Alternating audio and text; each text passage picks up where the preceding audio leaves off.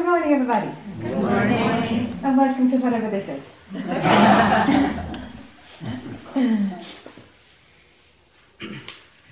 Okay, so make sure your body's relaxed.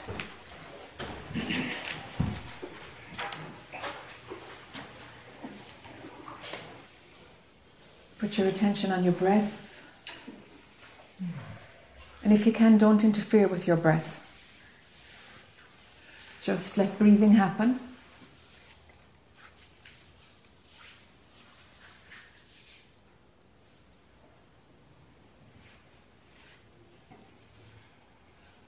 And let your attention be on the texture and the event of your breath coming in and going out.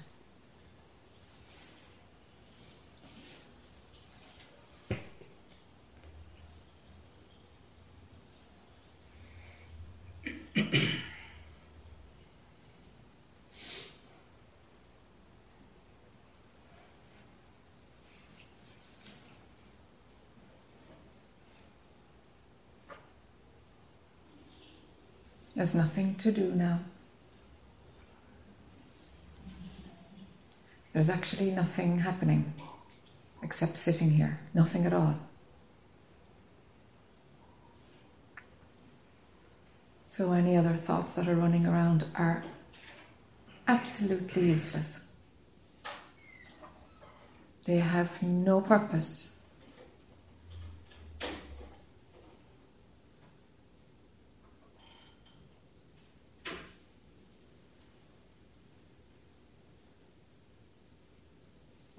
So even if the mind is busy, just know that it's of no use, whatever it's churning and throwing up. Don't be of interest. Let it not be of interest to you because it's of no use. Right now there's nothing to do.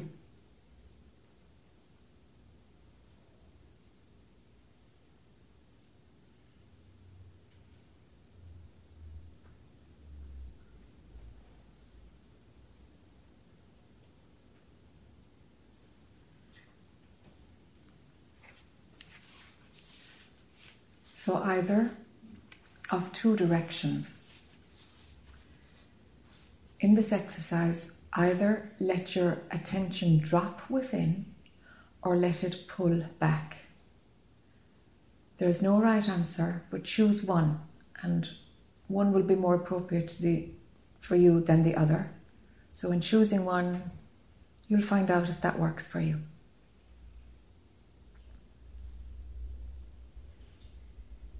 So withdraw your attention. It'll be either pulling back or dropping down. Withdraw your attention so that you can see the physical body.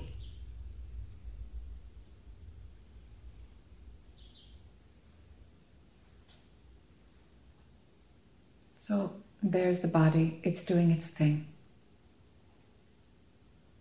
And drop your attention from your body. Withdraw your attention and melt a little bit.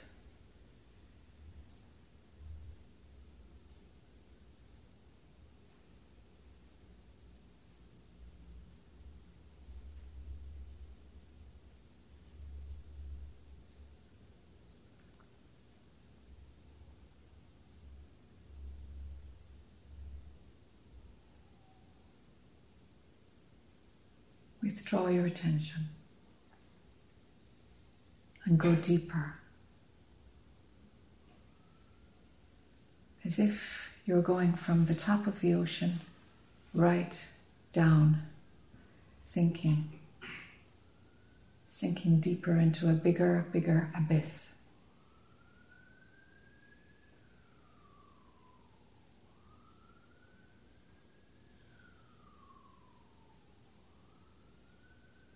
Dropping deeper within. Where there's nothing to be seen, nothing to be recognized, but that there is a melting of what you call you, a dissolving.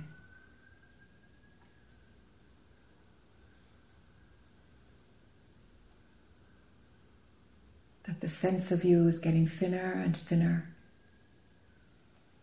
reducing totally, merging, just merging.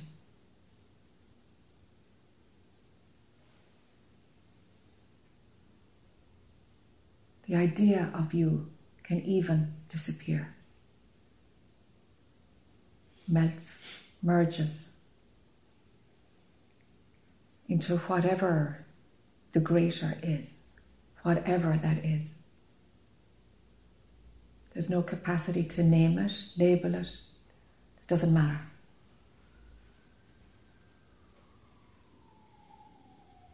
There's a total merging of the idea of you and that which is beyond the idea of you.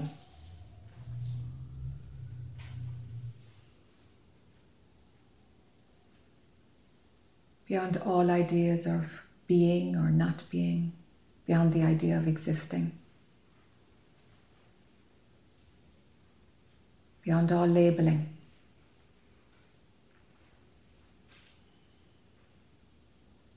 Except maybe the idea of nothing, or that which is without label. And let those concepts be gone also.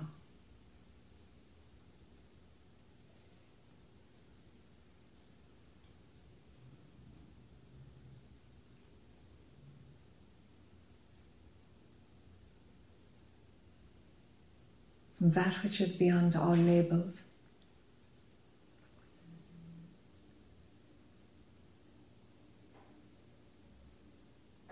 from whatever is beyond all of it.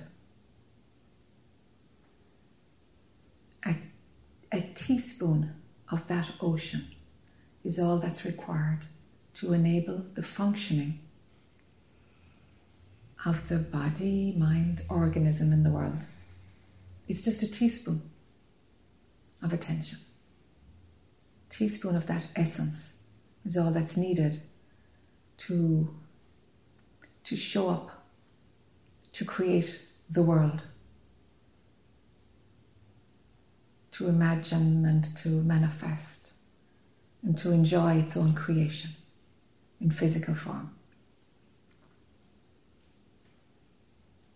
So let a teaspoon of your own attention reconnect with the body that's sitting right now.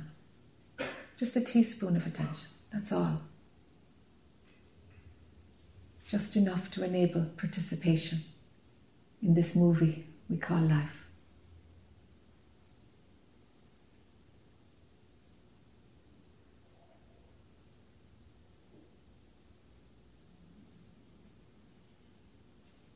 And the abyss that is beyond all of it, that's home. That's home.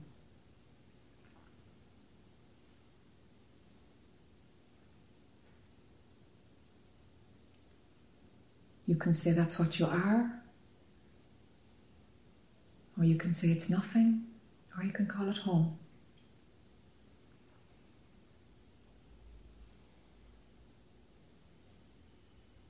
It's where attention is at rest.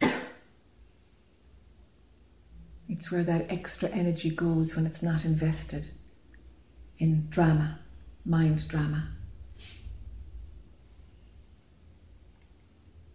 And it's beyond all that can be named.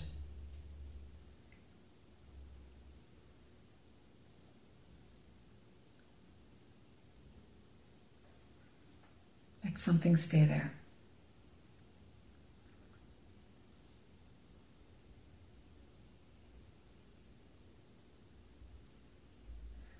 So let the tiniest bit of your attention resurface, just a teaspoon from the ocean.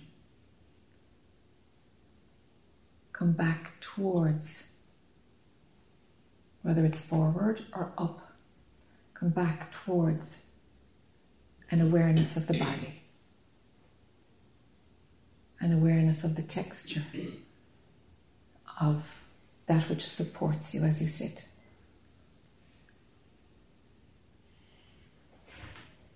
that same piece of attention can focus on what sounds are going on outside of the voice that you're hearing right now. What sounds are there? Only a tiniest piece of attention is needed to recognize.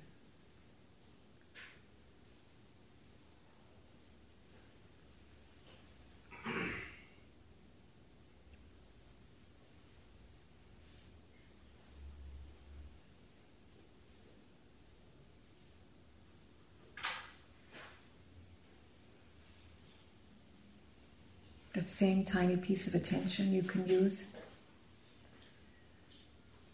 when you open your eyes.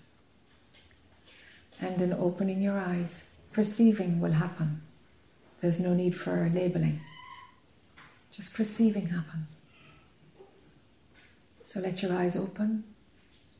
There's no need to name what is seen. There's just whatever is in front of you.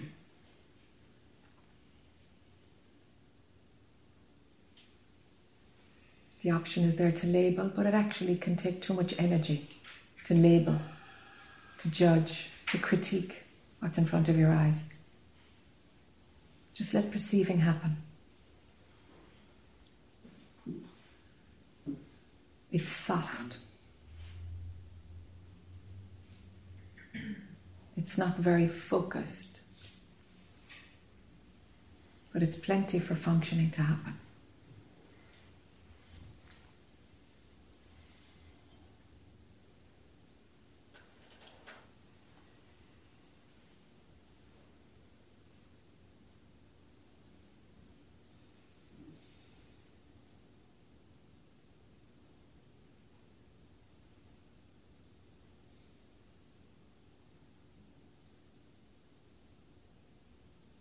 And if attention, most of it, has stayed in that abyss, there will be an alertness in the little piece of attention that it takes to function.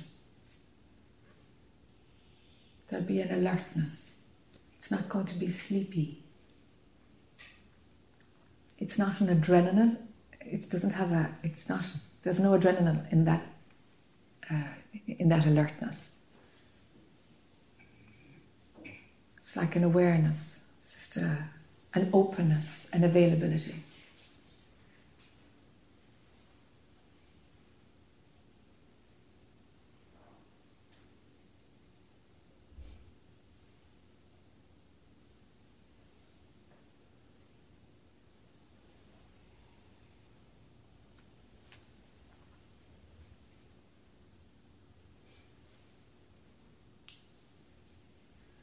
And so let's see what happens from here. Play with it. If there's a sense that you've lost it, then see if where's that zone where I pull back that extra attention and let it dissolve from where it came from actually. It returns to where it came from. And just enough attention to function in the world. That's all that's required. Then there's no extra fuel running around to support silly ideas like the personal I and drama and me, myself, I and selfishness and greed and self-protection and all the garbage that goes along with identified thought.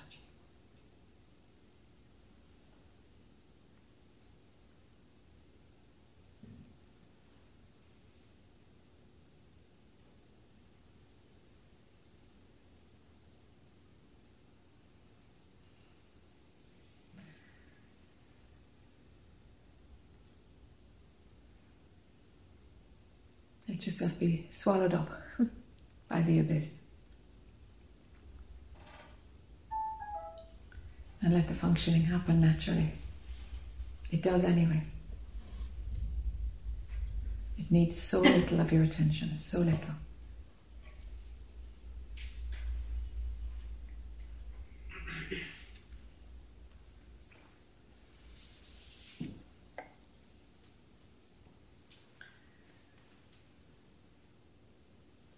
So I hope you're awake. If there isn't an alertness, I'd be wondering what happened. It's like a calm clarity. That's the kind of alertness. It's a calm clarity.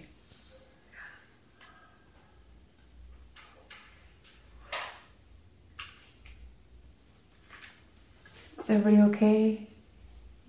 Desi, you okay? Maybe. Okay. Okay. Anybody like to come to the chair? Yes.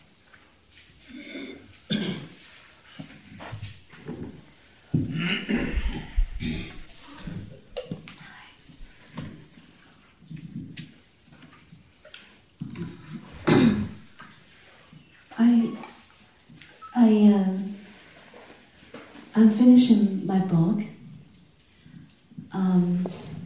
My question is around the functioning and the thoughts. I usually meditate for 20 minutes in silence before I start writing. My question for you is this happening as I write? Kind of my hand follow the writing? Because there's thoughts coming. And then sometimes it's very clear, it's like very speedy too. If I don't think about anything, then a few pages done very quickly. But then if I start to think how this is going to be very well presented around the theme, then I start to doubt and start to go back to think, then I lose it. So I want to have some of your insights around this functioning, and then the thoughts I cannot differentiate. I presume thoughts are a consciousness too, even doubting thoughts. Mm-hmm. So how I can have that flow continuously? You mean outside of writing? Or in while the you're writing? writing? In the writing, yes. Yeah. Some books are written from that place of where you can feel a difference in quality of how you, the writer, are operating. Mm. You know, it's qualitatively different. You write quickly, you don't think about it, and then in comes mind, and it's like, oh! The mind hijacks the flow of pure consciousness. The thinking mind does. I should qualify that. The thinking mind hijacks it. It always has its own agenda. Always does. So how will this be received? Or I should say that better. Da, da, da, da. So if we have a skill in writing or a skill in communicating through the word, written or spoken, then we have something prepared already in the functioning mind, so pure consciousness can go through it. Right. So it's like if you go to like a contemporary art gallery, and you see a dot in the middle of, you know, a huge canvas, and you might go, oh my goodness sake, I could do that in 30 seconds, and it's $20,000. And another time you might look at it and you might go, oh my goodness me, that's actually incredible. And I know it's only a dot, but it's incredible. What's going on there? Do you know? And the difference between profound art, I'm generalizing, but it's just to use it as an example, the difference between like profound art and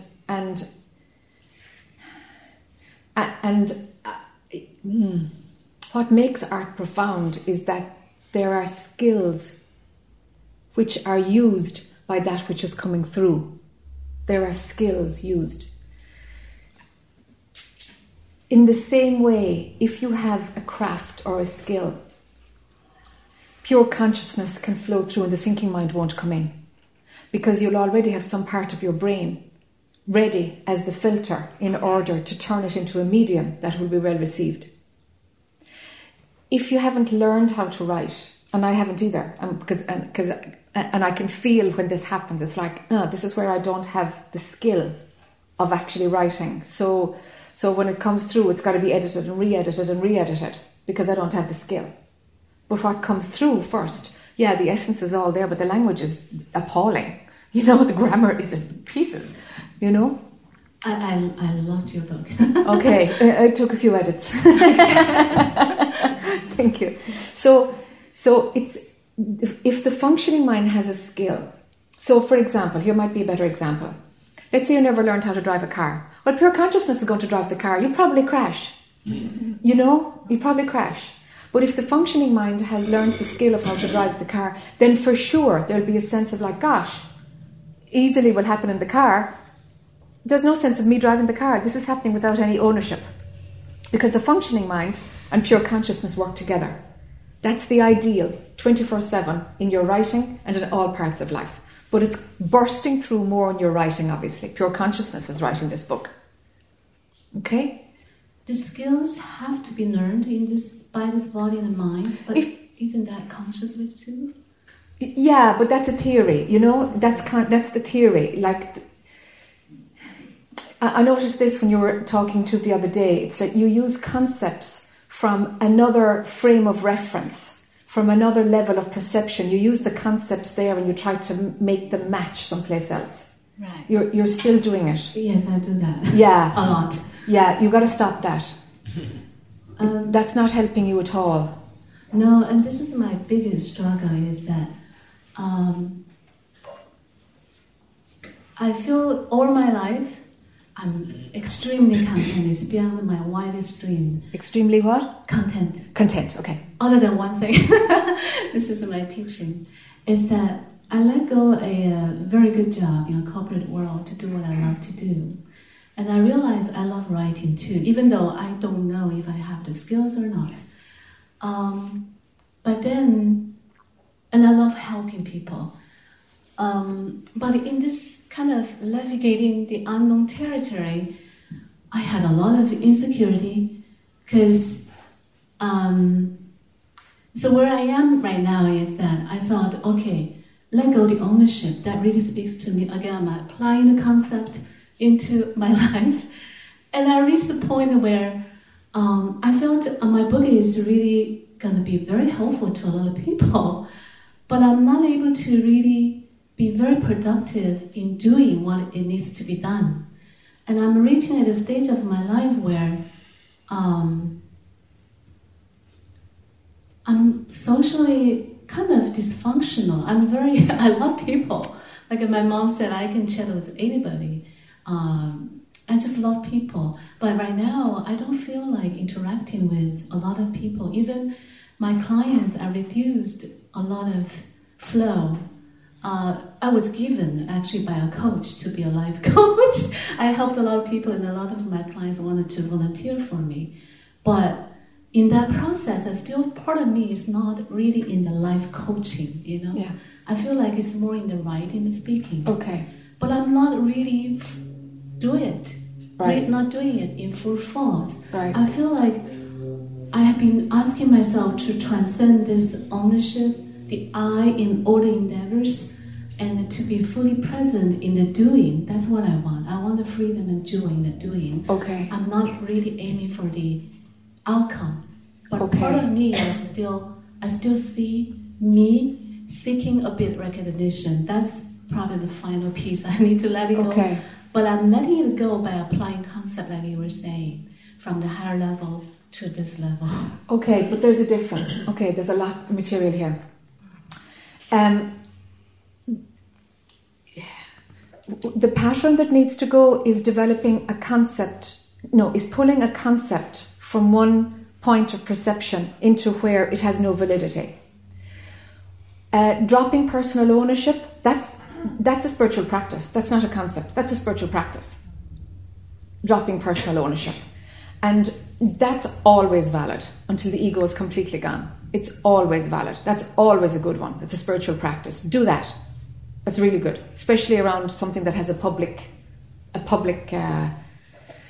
exposure, exactly, involved in it. Then it can completely be a great tool to make sure that you can give something freely without having expectations of the outcome. Okay. When you're writing, and you're writing from pure consciousness and the flow is there, it's fine. It'll still have to be edited by somebody outside. Every book has to be edited a few times anyway. Well, at least once, by somebody external. When you're writing and the thinking mind is involved, you'll have to do one of two things. It'll need another few layers of editing, to pull out what mind did something kind of crazy with it. Or the other thing is just stop. Don't write at that moment. Don't write until the flow is there. People work in one of two ways. Some it's interesting. I heard somebody recently, I think it was a radio interview or something, and he spoke about, this was his example, a bus driver. He mightn't feel like riding the bus today. I don't feel like driving. I actually don't feel like sitting on my butt for like 8 hours and driving my route. I just don't want to do it. But he'll do it. He'll just do it. And then he said, or, somebody is at the cash register in a supermarket. I don't feel like scanning barcodes for 8 hours today, but they'll do it. And then you've got the creative people. I don't feel like painting today. I don't feel like writing today. And they don't do it. And he was talking about get over that discipline. And what he said is get over yourself. Get over yourself. It's a discipline. And it's interesting, I thought, gosh, I hadn't seen it that way, and I love when somebody shows me something, I haven't thought of something in that particular way. So that's another way to look at it as well, is like, am I going to be at the behest of pure consciousness? And when the flow isn't there, maybe I'm not going to do it, And it's like, okay, you can do that, or you could take this guy's opinion of, I'm going to do this regardless, and set up a discipline, set up a time frame. If the morning is clearer for you, you get up in the morning and you do it. And you don't think about it, but you just do it. If that happens, if a discipline kind of like, you know what, I'm going to try that. If you're resonating with the discipline, then your system everybody's system loves routine, structure and routine, especially in the morning. It really helps us. Because our base chakra loves order. That's why. Our first chakra loves order and systems. That's why babies love routine. They like going to bed at the same time. They like waking up because their base chakra is trying to root here. They're trying to come in. All through our lives, structure and order works, especially in the morning, because it's the start of the day where you're grounded. So in the morning, if you make a space for, there's meditation and I write. And don't judge it. Meditation, write. Meditation, write. Meditation, write. If you do that in the morning, the mind will stay out of the way because there'll be routine and it'll obey routine. It does obey routine. Do you know? Some days are more prolific than others. So that's one way around it, Is there another way? You don't like discipline? Or in general, I don't. But that's why I think it might be good. Do it because it really speaks to me. Yeah. That's what I need. Yeah, I think so too. Yes. I think you're too floaty, Yes. Yeah. And what you said yesterday was another person about not thinking what to do. Just do it. Just do it. Yeah. Because I realize, I look at my day, if I think about, I have 5 things to do today, it really works against me. It's all of a sudden I have a rope on my neck I need to deliver. I hate it. Now, is that thinking mind or functioning mind? Thinking mind. Completely. And all your energy for the day is going to be used in thinking mind. In resisting. Yeah, in resisting. And they're not really complicated, difficult tasks. Yeah. So, yes, that speaks to me, routine and just do it. Just do it. Right. So start managing your thinking mind. Start managing your thinking mind.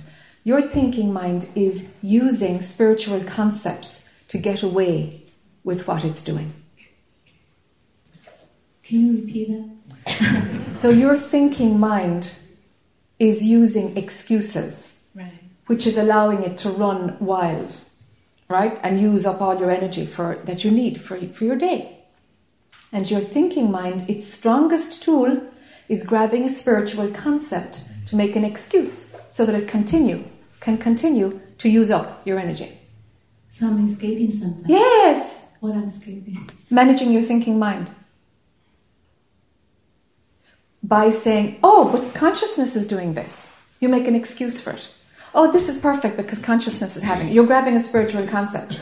Actually, what needs to happen is that your mind is running amok and you're not managing it. You're believing your thoughts. You're investing in your thinking mind. So it's like, come in, cut that off. But your thinking mind says, well, we've got this pattern of using spiritual concepts so that we can just excuse everything. You see? Now, managing thinking mind is just a moment-by-moment conscious choice to yes, let it go. To be with what's here now. Just with what's here now. Not up in my head. Just what's here now. Focus on your 5 senses. Let that be the input of information. Not thinking about what you have to do at 3 o'clock this afternoon. Do you see? So rather than going into fantasy land, that's just fantasy. That's not going to help you at all. And you'll find that all that fantasy stuff, all those thinking mind thoughts, they're all centered around me. Right. How every thought has to do with me, because the thinking mind always has me as its main reference point in the middle of it. So while you might be dropping the personal I, all those thoughts are full of personal I, Yes. full of ownership, full of it. You see? I really see it. The thoughts and also the personal I in any endeavor, it's not bad or anything, it's just not practical. It's just like a prison. It's so limited. It doesn't deliver what I truly would like to experience or whatever. Yeah. It's just totally not. Yeah, it's not working for you anymore. It's not. Yeah, there's a place for it, but it doesn't work for you anymore. It creates suffering, you know. Absolutely. It is. Yeah. The cause of suffering. Yeah. I really see it's not practical. Yes. The ego and the thoughts and everything. Yes. But I struggle with, for example, the perception and the thoughts, one on top of the other. Or I like to explain is that, for example, if I just to be and not thinking, it's very clear I'm perceiving, I'm being aware. Mm. But then thoughts come, and it's on top of that awareness, not on top, they're together. Yeah. And then after, retrospectively, oh, I was out, I was pulled away by my thoughts. So that was another thought. So I'm a little bit confused. Can you guide me through how to like the thoughts are happening and the awareness is there. How to because in my writing, they're all thoughts come, and then I write. That's my kind of experience. Mm-hmm. I can tell the energy level in my being. Mm. Well, I'm very quiet, very grounded, and without any desire for whatever is writing to go or to whatever. Yes. Yes. And then the quality shines through. Yes. Afterwards, I realized it, actually. Yes. So my question to you is that when the thoughts come, I understand you said it's like a radio. Yes, again, I'm applying the concept I'm not experiencing it. Like the thoughts come and the awareness is there, but I'm taken by the thoughts. You're taken by the thoughts. Yes. So then your attention has left awareness. Your attention is totally on the thoughts?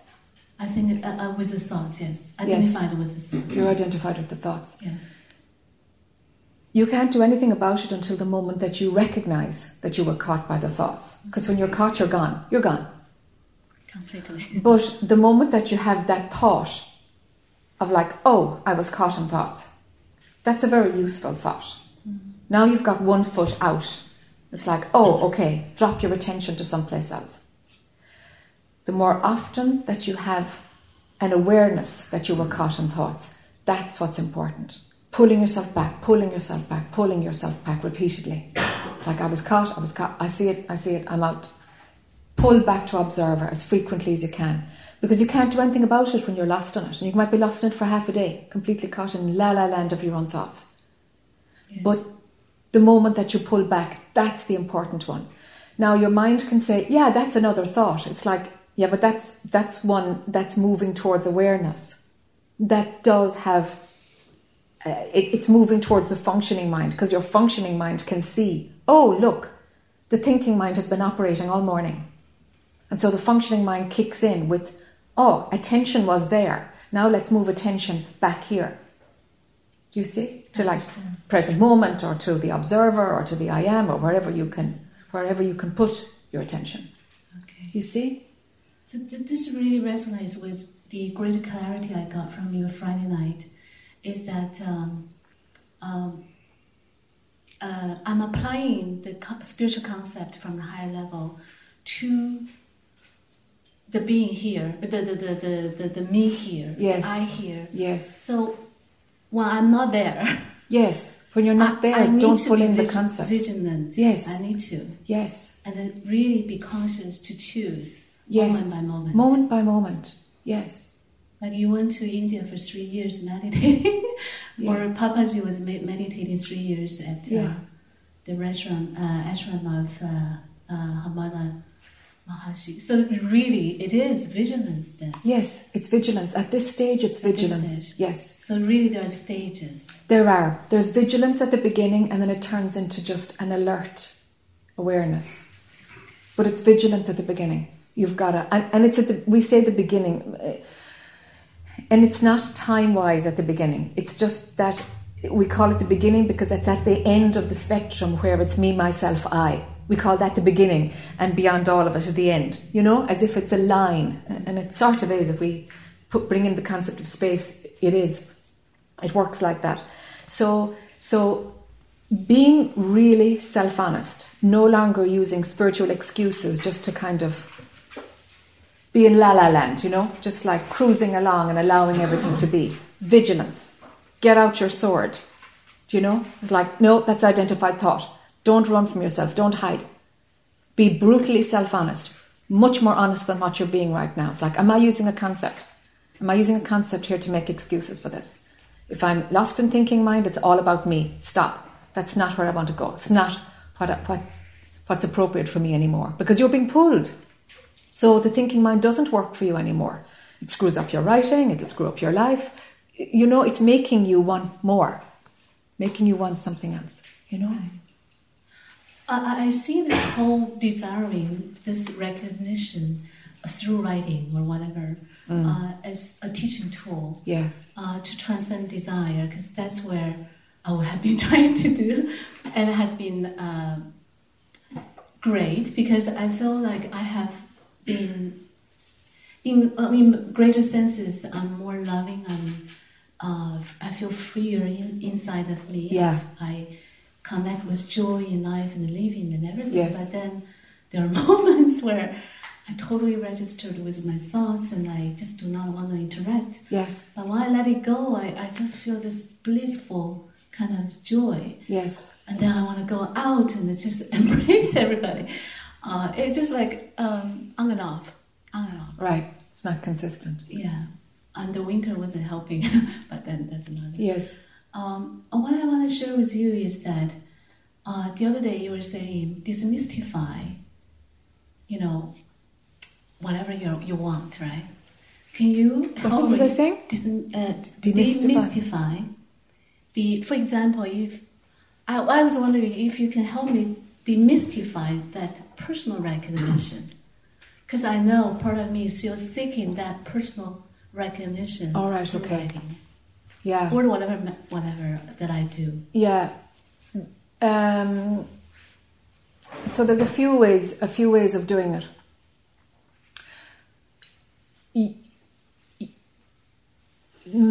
Your own intention is very, very potent when you're trying to break something.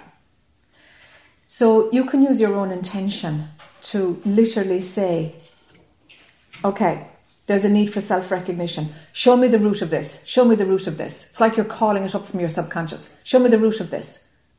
Where did this need start? Pulling something out by the root is always the most thorough, deepest way to go.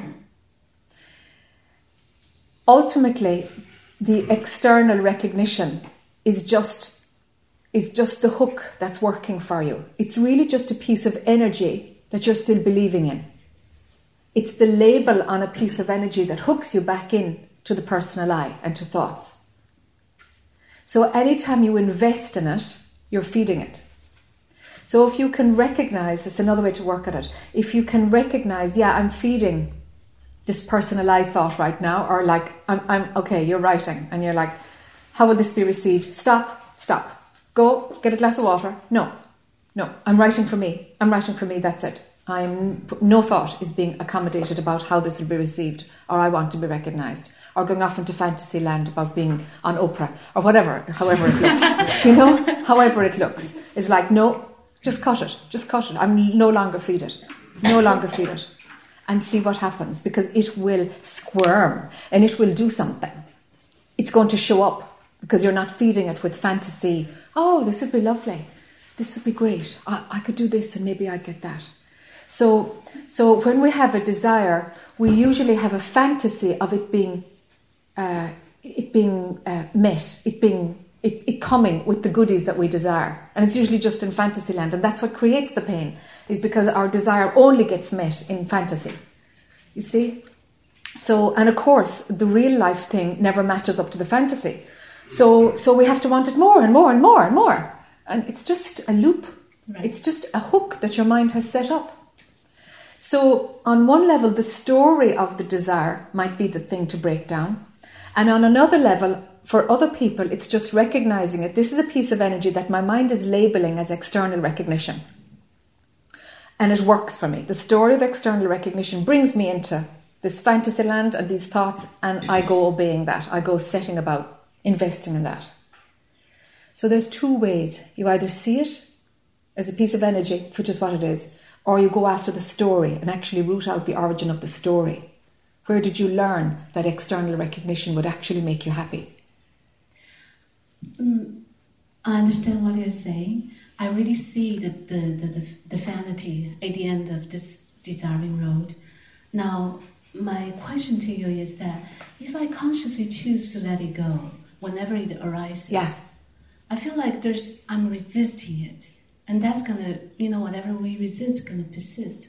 I don't want to fight over it. Could it be possible? I'm just wondering. But if you're letting it go, would you be fighting it? Because it's going to surface again. You see?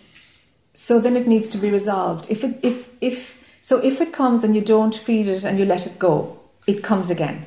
Yes. Then you have to go in and see what it's about. So I have to live through it. Is that... Investigate. Where did you learn it? Where did you imagine that this would make you happy? How did you grab that belief? How did you learn that belief? It's all around me since I was born. And is it true? And does it make other people happy? No, but I would prefer it. To what? To my current... You see, my current life is pretty much like yours. But then I feel like I could be a bit more productive and I have greater connection with other people. And then there are vehicles to do that. So why do you reject how your life is right now? That's my question. See, you're in peace with it, but I'm not. I'm not. I don't even think about it. Oh. I don't have a relationship with my life. It's just how my day rolls out.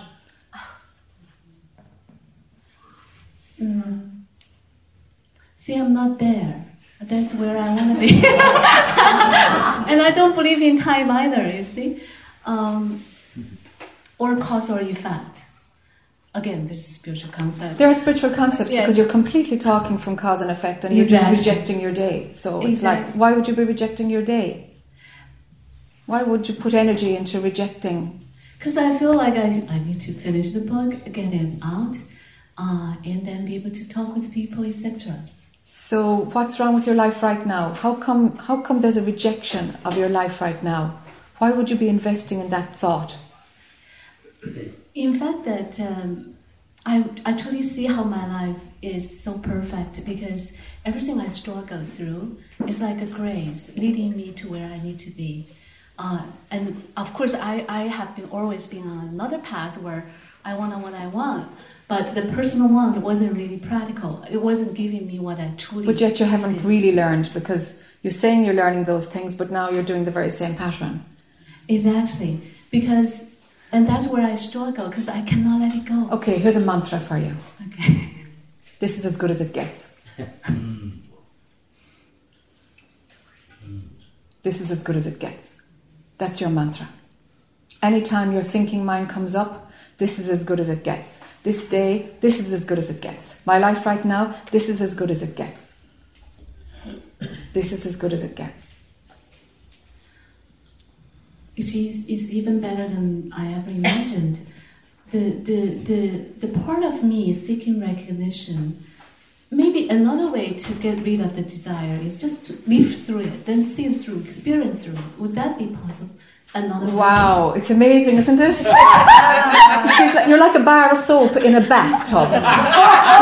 You know when you're lying in the bath for an hour and like and the bar of soap, it's like you catch it and it jump. That's what you're doing. You're completely jumping. The ego's like, you think you got me? You think I'm here. You think you got me? That's what your ego's doing. This is as good as it gets. This is as good as it gets. And I believe this conceptually. No, this is as good as it gets. Your life will never change. It will never get better. If every experience that you dream about comes to you, nothing will have changed. Nothing. This is as good as it gets. And that's where I get... be patient with me. Because I really want to get over this. Because this is the only thing that doesn't give me the peace. Is that... I think that there's a resistance in me when you say... You're completely resisting everything. Yes. You're jumping around the place. When you say that when the thought comes out, when that desire comes out, let it go, right? I don't think that works for me. This is as good as it gets. Just to say that? Forget about everything that I said for the last 20 minutes. Forget about everything. Just forget about it. Because you actually are not interested in that. This is as good as it gets. No, you're not really interested in it. Because you're cruising and you're jumping and you're changing the subject and you're what if we turn it this way. You're actually not. And I know you can't see what you're doing, but I'd say everybody else can. Do you see it? Do you see the way she's jumping? Yes. Yeah, okay. This is the game of ego. This is what it does. This is as good as it gets. That's the gem that you can take away. And if your mind says, yeah, but I'm not really ready for that. I don't really understand. She didn't really hear me. That's bullshit. Your mind will use every bit of avoidance that it can. This is as good as it gets. This is as good as it gets. Yes.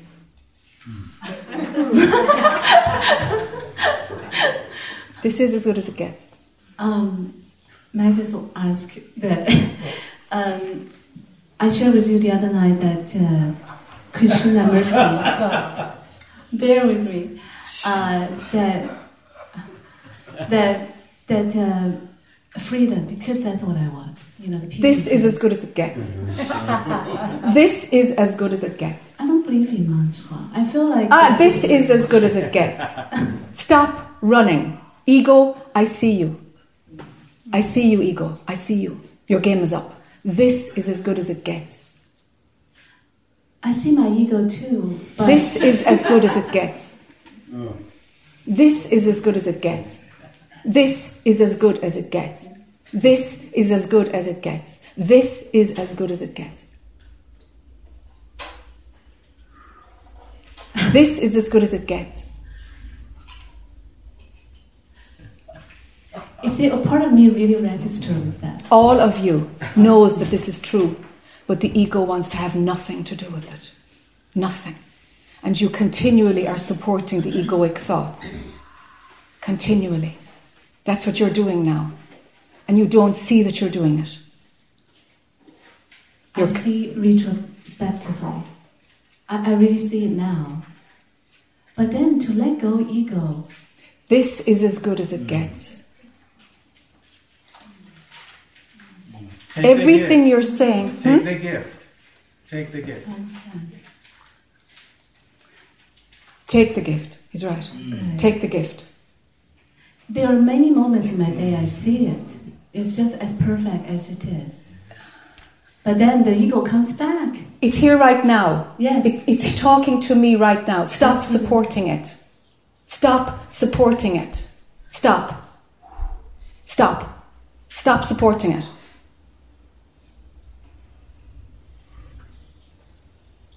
Stop supporting it.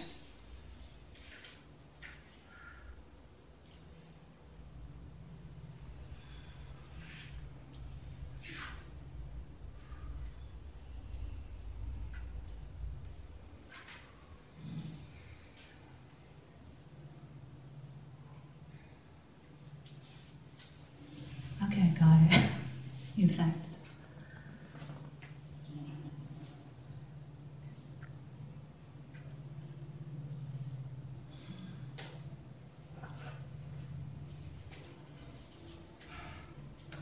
It's so slippery. I mean, the in and out. This is as good as it gets. Stay there. Don't analyze it. Don't talk about it. Don't make a drama out of it. This is as good as it gets. Stay there. Anchor into it. Bury your feet in it. This is as good as it gets. Feel it. Breathe it. Nothing else. This is as good as it gets. Stay there.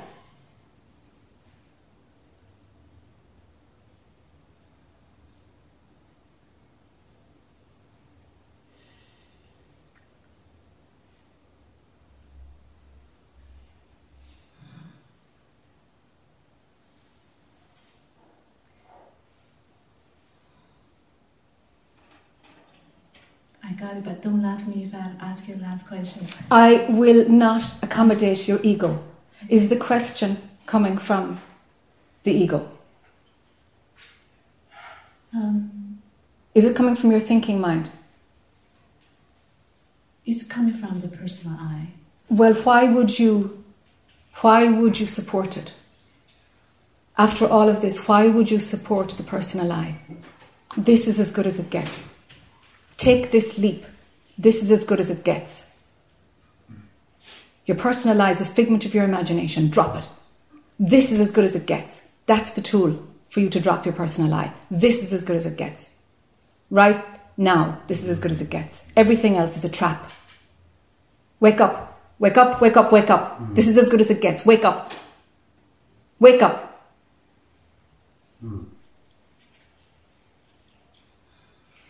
Everything else is bullshit. This is as good as it gets. It always was and it always will be as good as it is right now. That's all there is. Wake up. And recognize that what I'm saying is the truth.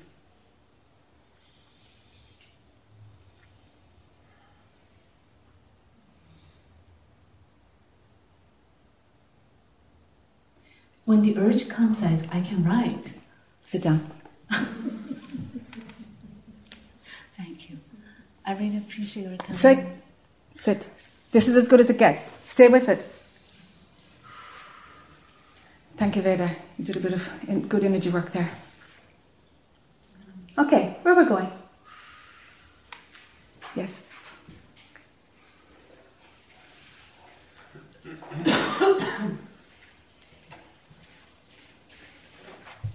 Hi. Hello. I didn't recognize you at all. Here. Yes, the hair is great. We're Sandra. Yes, it's still Sandra. Hi.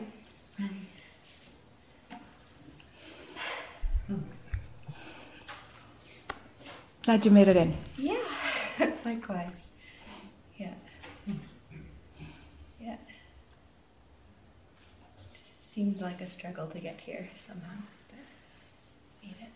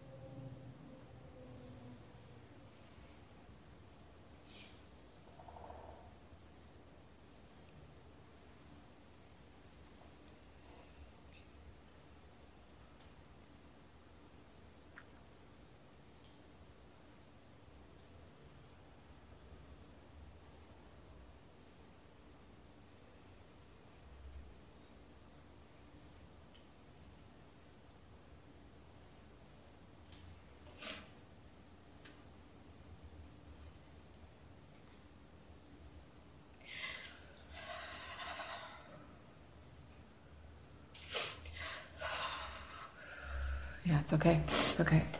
It's okay. It's just yeah, it's okay. Yeah, it's fine.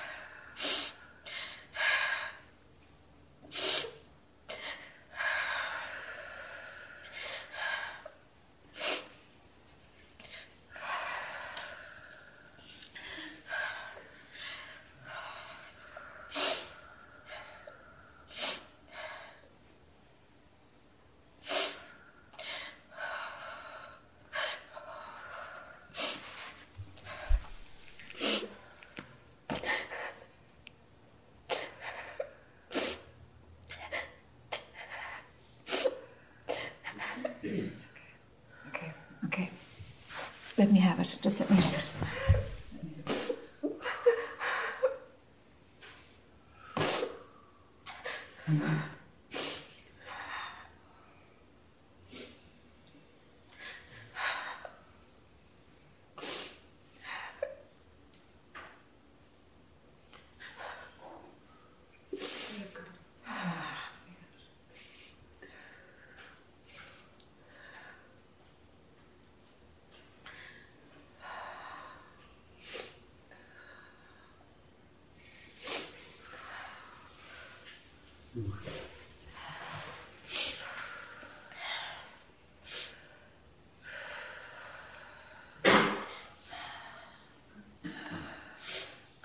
Sort of feel like some giant hook.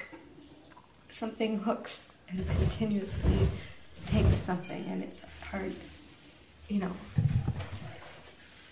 It's like I want to force to drop it, but and then I accumulate all sorts. I feel like I'm making up a story to try and because it's so disintegrated. Yes.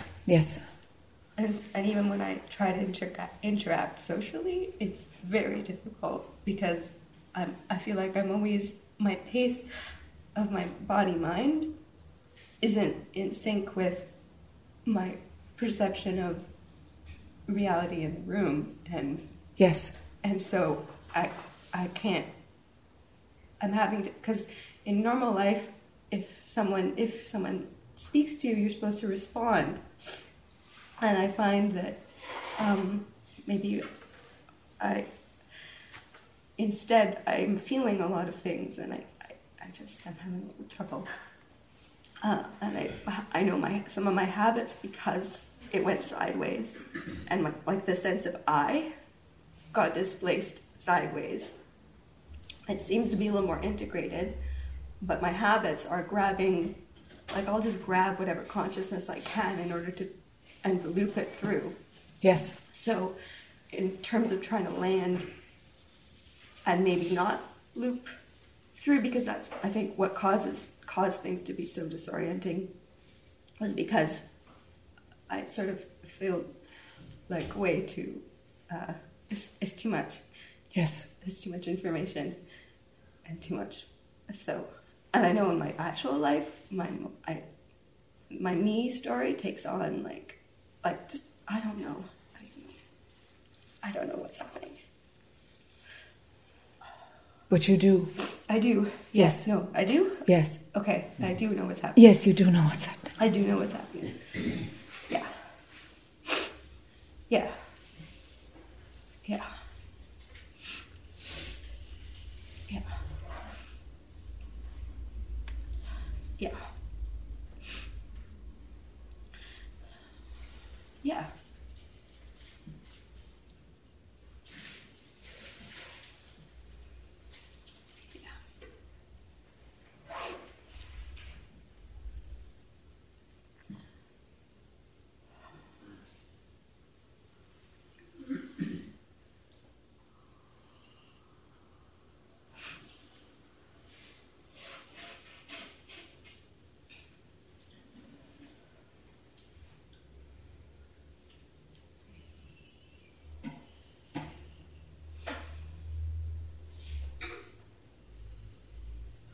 Just want to hold your feet for a minute. Yeah. I can find you in there.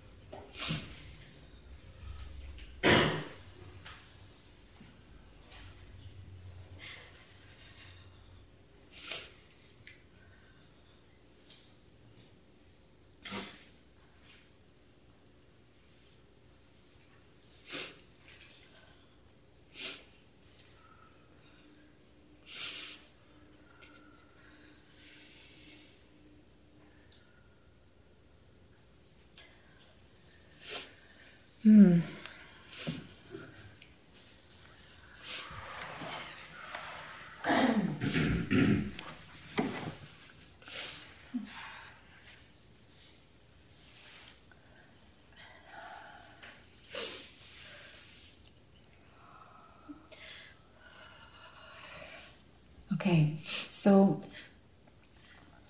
phenomenally, physically, Yeah. The idea that there isn't enough of you here, Yeah. let's throw that out. Okay. Because that belief is actually interfering with what is here, Right. which is more able to hold it actually than what you'd imagine. Yeah. There is a framework that's here in the body mind. Yeah. There is. It's just blocked by a few beliefs. Yeah. It's there. Yeah.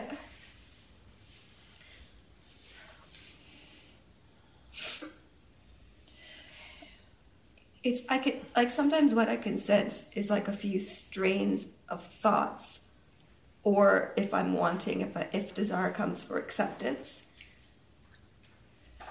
like I withhold a lot from speaking what I actually feel. Yes. And I'm wondering if that is part of why I end up feeling a little odd. Yes. Yeah. Yes. Yes.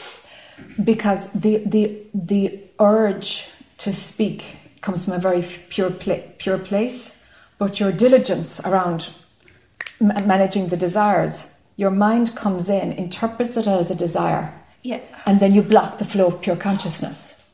Okay. Do you see? Yeah. So almost like I have a hypervigilant part of my mind. You got it. You have a hypervigilant thing. Yeah. It's another version of what you know, Nina. Yeah. Okay. Yeah. It's like we go too far in the vigilance. It's just an extreme. Yeah. And that's why it feels so terrible when the service loop hooks into that. Yeah, okay. So spiritual ideas. Yeah. It's like you're... Because I have a harder time even with people who have spiritual constructs and belief systems running with them. Because when they talk to me, it's like they throw at me and the karmic blah, blah, blah, and I'll be like... It's that yours gets amplified. Yeah. They're not really throwing it. Okay, it's that so I'm projecting that it just brings it up. Yeah, it's like it amplifies you because your system has that in it, and it just gets amplified. Yeah. Yeah. It's that's your system responding. They're fine. Okay. It's working for them. Okay, and that's how it enhances. Because then I judge myself and I judge them, and then I usually it just spins. Yeah, that spins. I don't know if that we spins. need to go into that, but yeah, that spins. Yeah. Yeah. So what I would just wonder if is there something that's blocking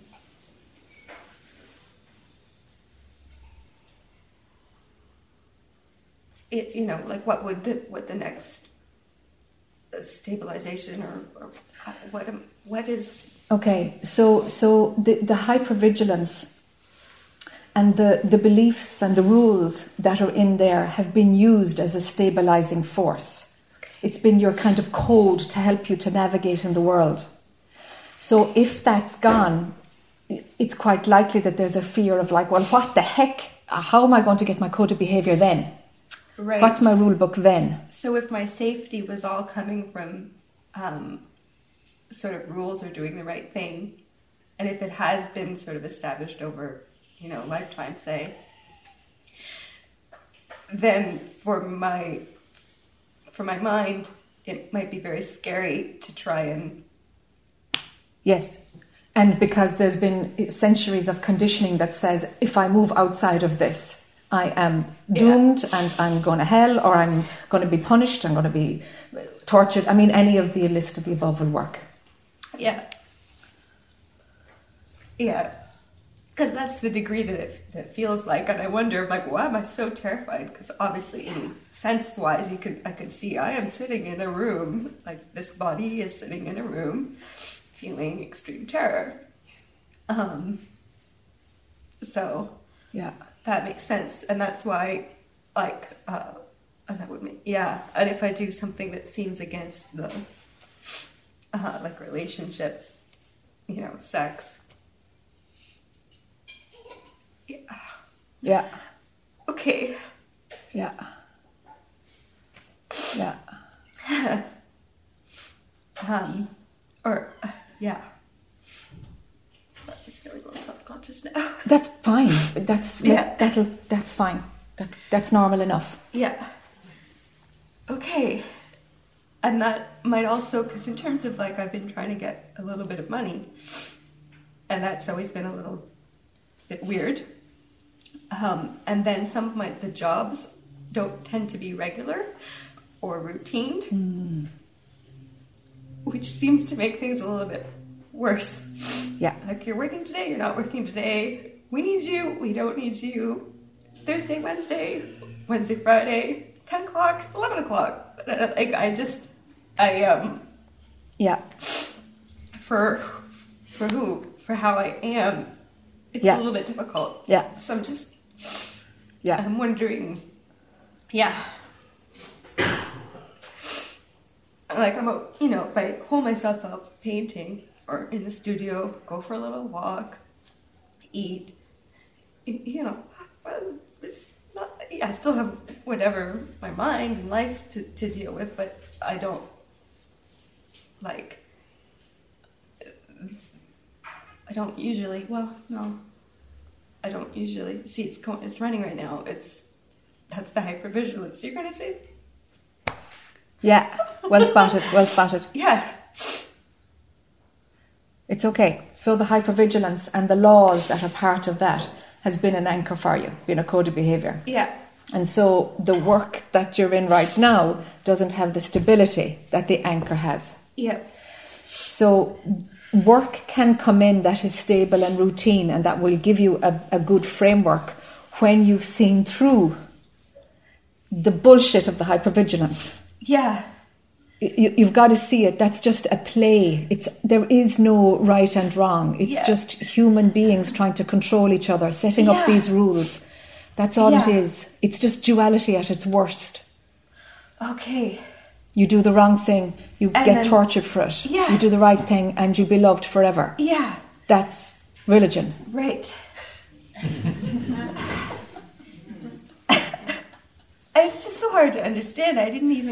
We left the church system when I was like But 6. you're doing it globally, Sandra. Yeah. You've tuned into this frequency that's a global thing. Why? Yeah. This is what we do, no? This is what we do. This is part of our work. Okay. Right. It's a huge task, just to tell you, on a phenomenal human level. Yeah. You took on, like, Muhammad Ali, you just took on a big friggin' hitter, you know? Really, you did. You took on a big one. So give yourself a bit of slack. But you're doing this work as a light worker. Let's put it in the context. Okay. Right? Okay. Yeah. Put it in the context of how it works here in the phenomenal. Yeah. It's a humanitarian thing. Okay. It's not a dysfunction. Oh.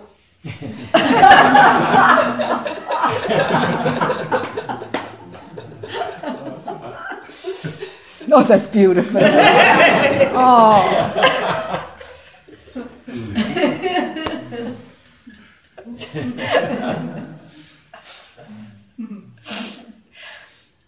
So I don't have to suppress that. That's the energy that tends to want to come through. Please don't. Oh.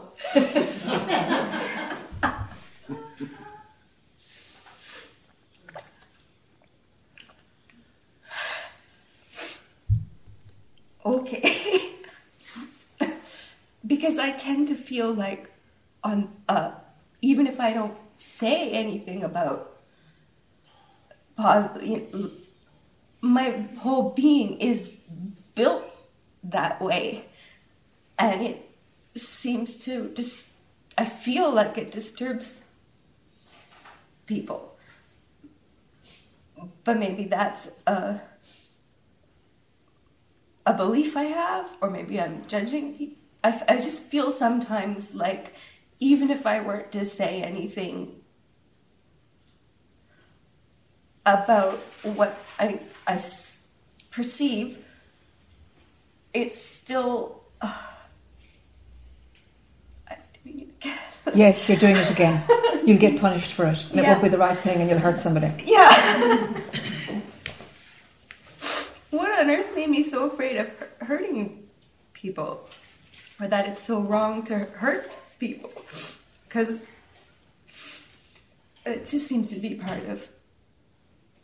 Because the energy that you're clearing, you bought into it because you didn't know that you were processing it and dissolving it. Oh,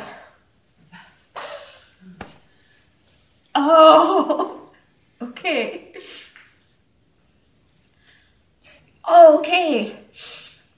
Okay. That's just how it functions. Yes. Oh, okay. Yes. It's like it's acting out. You're actually trying to process it, but it's acting out through you. Okay. So I don't have to try and suppress the fact that it takes things in and does things. You have to come out as a light worker. Oh, okay. You know, to yourself. Yeah. Come out to yourself. Yeah. Okay. Okay. Okay. Okay. That might help with some understanding of myself. Yes. Yeah. And less figuring it out, kind of. Yes. Yeah. Yeah. And it's fine to have a phenomenal identity of being a light worker until you have another label. Yeah, Because okay. that's kind of the code of how we work. Okay, okay. You know, you know there's nothing to it. It's just a label. Yeah. You know there's nothing to it. So use the label. It's not Okay. it's not sticky for you. You know. Okay. Because that was one of my questions. Was I thought, well, geez, the last thing I want is to be a light worker and be identified with it. Yes, you couldn't be identified with it if you tried. Oh, Lord. Your hypervigilance wouldn't let you go near it. But the label is necessary, you know. Okay.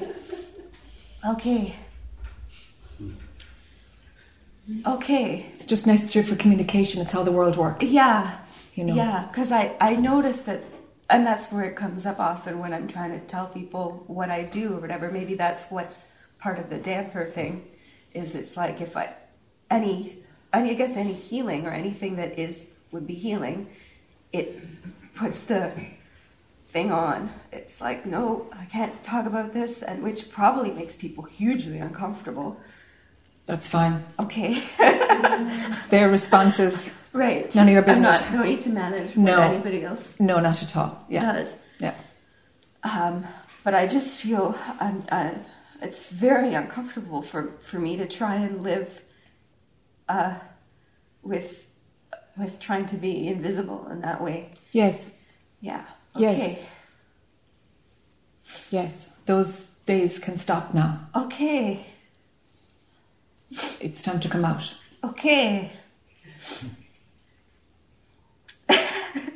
Oh, okay. Oh. And how it's going to unfold is a discovery. Yeah. There is no right and wrong. Yeah. And if there's a right and wrong that comes Yeah. in, you're not doing it. You're back in the old framework. In the That's- old system. the old system. It's like almost there was a split almost. Yes. Of leaping back to it, and then this doesn't even work. It That's doesn't- right. That's right. There's no movement from the body. There's no. That's right. With that old system. That's right. Okay. Okay. Right. I was just thinking of some of the fears that get used that draw me into that thing are. Yeah. It's just self. Okay. Self-acceptance, I guess. in some way. Yes. Yeah. Yes. Yeah. And acknowledging how it is. Acknowledging that that's. Yeah. Yeah. Yeah. Yeah. And don't be afraid to be big, you know? Don't be afraid to, Yeah. like, whatever it's going to take. Who gives a shit, you know? Yeah. Like, Yeah. you got to do what you got to do. Yeah. Yeah. Because even when I was trying to come to satsang, but it doesn't correlate to me of whether I'm at satsang, whether I'm at a dinner, whether I'm, however it is that I'm needing to land in the phenomenal world. But, you know, trying to have a brunch with my family, which was yesterday, you know, I'm pretty shut down, or I feel shut down. I mean, Sure. I don't need to be. No, but you know model of how to do it, you know? Okay. And you'll have to explore. Well, what does a light worker do right now? What does a light worker do today? You know, you play with it. Play with the Okay. model. Okay. It's a discovery All right. that has to be playful and pure Yeah. learning. How does it look? How does it look? Yeah. Okay. Okay. So your self-authority can grow now. Right. Sometimes you screw up and sometimes you're like, Yeah. oops, not that one, but it'll be fun, you know? Yeah. Yeah. Yeah. Yeah. I work well when it's playful. Yes, For sure. yes, of For course. sure. That's Yeah. light work, not heavy work. It's Yeah. light, really. Yeah. Yeah. And that's why I have such a hard time relating to when other body minds are functioning with different systems. Yeah. And because there is the seeing, it's like, oh, what? How? You know, but I don't function this. I don't function that way. Yeah. I can't. Yes. So Yes. okay. Yeah, and I don't need to fix anybody, but Not at including all. this one, right? Yes, including this one. Yeah. Yeah. Okay. Okay. Oh, that's a little easier. Yes. Yeah, because the amount of energy that wants to come through is. Oh! It's a crystal river of light. Yeah. Okay. And I can't. You know, if I try to stop it, I can't. I can't eat. I can't do anything. Okay. All right. So we'll just play. Okay. What? Yes. Okay. How does it want to How show does it today? want? Yeah. Okay. Okay. How does it want to, you know? Yeah. And let that alignment come in. Yeah. You know, so that it's just you and the light, you know, just the Sandra character and Yeah. this river of light. Yeah, yeah. And let light work happen. It's like, Okay. okay, what am I doing today? Okay. You know? That be physical, practical, and it might be just light work, energetic light work. It's like, whoa, I'm going to have to go out there and sit under a tree for half an hour. And sometimes you might know what you're processing and sometimes you mightn't. Right. But yeah. it'll be on a global level. Okay. That's your Okay. work. It's global. Okay. And that's why. Okay. Yeah, so I'll just have to let it. Because things like, you know, tiny detail work, where I'm trying to use a facet of the mind that's operating on constructs that are, say, on the computer, that seem to me to be outside of. Yes. I don't always understand how to loop into that, or maybe I don't need to, but Yeah. you know, like I do, yeah. It's like it's 2 steps away. It's Yeah. like the light worker will be able to learn those skills and she might like them and she might not like them. But with the other construct, there's too many variables. Yeah. And you're not honoured. So the anchor in the middle isn't there. The bridge isn't there? Yeah, the bridge isn't Yeah. there. Okay. The bridge is the key, you know, and Okay. you're the bridge, you know. And, you know. Yeah. Yeah. Okay. So it's about getting you solid in that. Okay. And, you know, owning without personal ownership, but But owning it. Yeah. Yeah. Yeah. Because that. Yeah. Yeah. Yeah. Yeah. Yeah. And you know, there'll be a response from people around you and be able to manage that. Don't get knocked by that. Yeah. You know? Yeah. Yeah. Because I feel like when I get knocked by it, that's when the old. Oh yeah, the old thing comes in to try and understand it. Yeah. And put labels on it because Yeah. that's your frame of reference or has been your frame of Has reference. been for so long. And that's why if I work with, you know, this one might have a new response for it. Oh indeed, completely different. Completely different. So you'll have to keep checking in to ask, okay, me as a light worker, what do I do here? How do I respond here? Okay. Okay. Well, thanks. That sounds a lot more. Yes. That's a lot more palatable because Yes. I just thought, how am I going to be in the body? Why wouldn't awareness just withdraw? Yes. Why wouldn't? Yes. Because yeah. Because your work is just beginning, chicken. Okay. Oh, fun. Yeah, it is fun. It is fun. It is. It's okay. light. Yeah. Okay. It's light. Okay. Yeah, it's light. All right. I see this because there was just a lot of fear too, which may have been the old incarnational things. But I don't know. Anyway, Yeah. maybe I don't need to even understand it. Let's see what comes in to the new Lightworker. Yeah. It's about integrating that and owning that, and let's find out. And then we'll find out as we go. Yeah. But you can take it for now that it's all the old model. Yeah. You really can, because there has to be a really good detachment from that. Okay. And I feel like it's this system that can watch. The hypervigilance can't watch for when it's gone into the old system. It doesn't work. No part of it. No part of it can. No part of it can come along. Okay. Yeah. Okay. All right. Let's see how this integrates. Okay. Thank you. You might need your glasses though. Okay. Maybe. Or maybe you're seeing more clearly now. I'm not sure. Thanks, Jack. Sure. Oh yeah. Okay, Celine and then Elliot and then yourself. Right.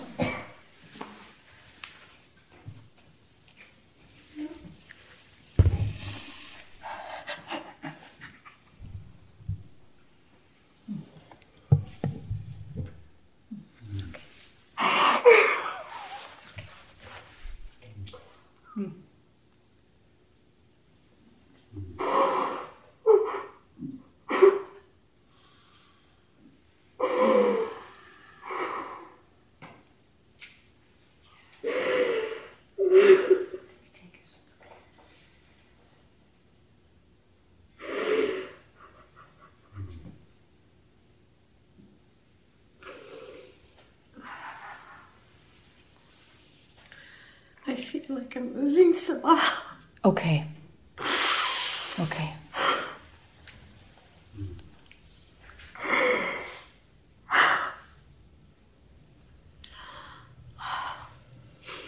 She's only 80 pounds. Oh. Refusing medication. I'm angry.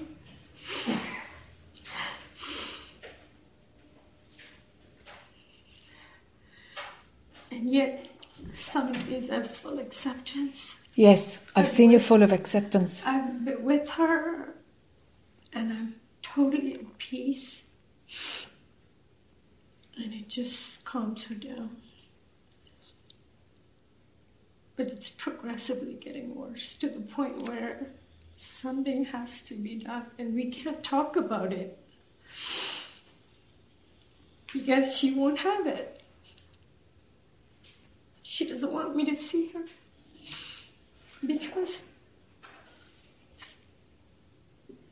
I want her to get better. And she said, you don't know how to handle my not getting better. You can't come here. I can't have you. Yeah. I can't be sick and then on top of that have you worry about me and live with that guilt. Okay. And Dean has been amazing. He's my rock. He goes to sees her and spends so much time with her. But nobody's able to talk about getting her better. Because it's very difficult because she is a doctor, so Yeah. there's a block in her that won't allow her to get better. It's almost like she's jeopardizing getting better. She starts to go in the direction of getting better, and then she sabotages it every time.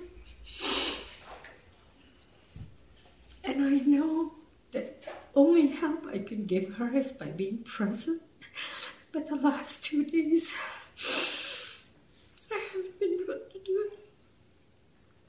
I can't. I would rather she died than suffer like this.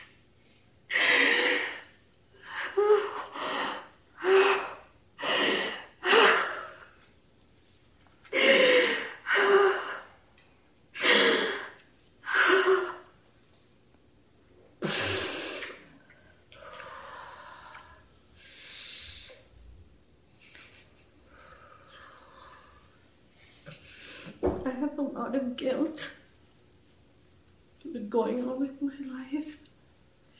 Sometimes I overdo things. I stay busy. I see many friends. I go out for dinner. I dress up. I do stuff. There's a lot of anger that Sabha directs towards me because no one else will take it. She's good with Dean. She's good with her twin sister, which I'm so grateful she has. And her dad, who never talks about medication, he's just there supporting her. And I don't know what it is, but there is a lot of anger that she feels towards me, and that's also hard to take. And then I block it, and I'm like, I don't want to be with her. I don't even want to see her. She's fine. She has Dean, she has her dad, she has her sister, she's fine. I don't need to go there. Not that she'd let me come right now anyways. And frankly, I haven't spoken about medication in a couple of months, at least. Maybe she knows.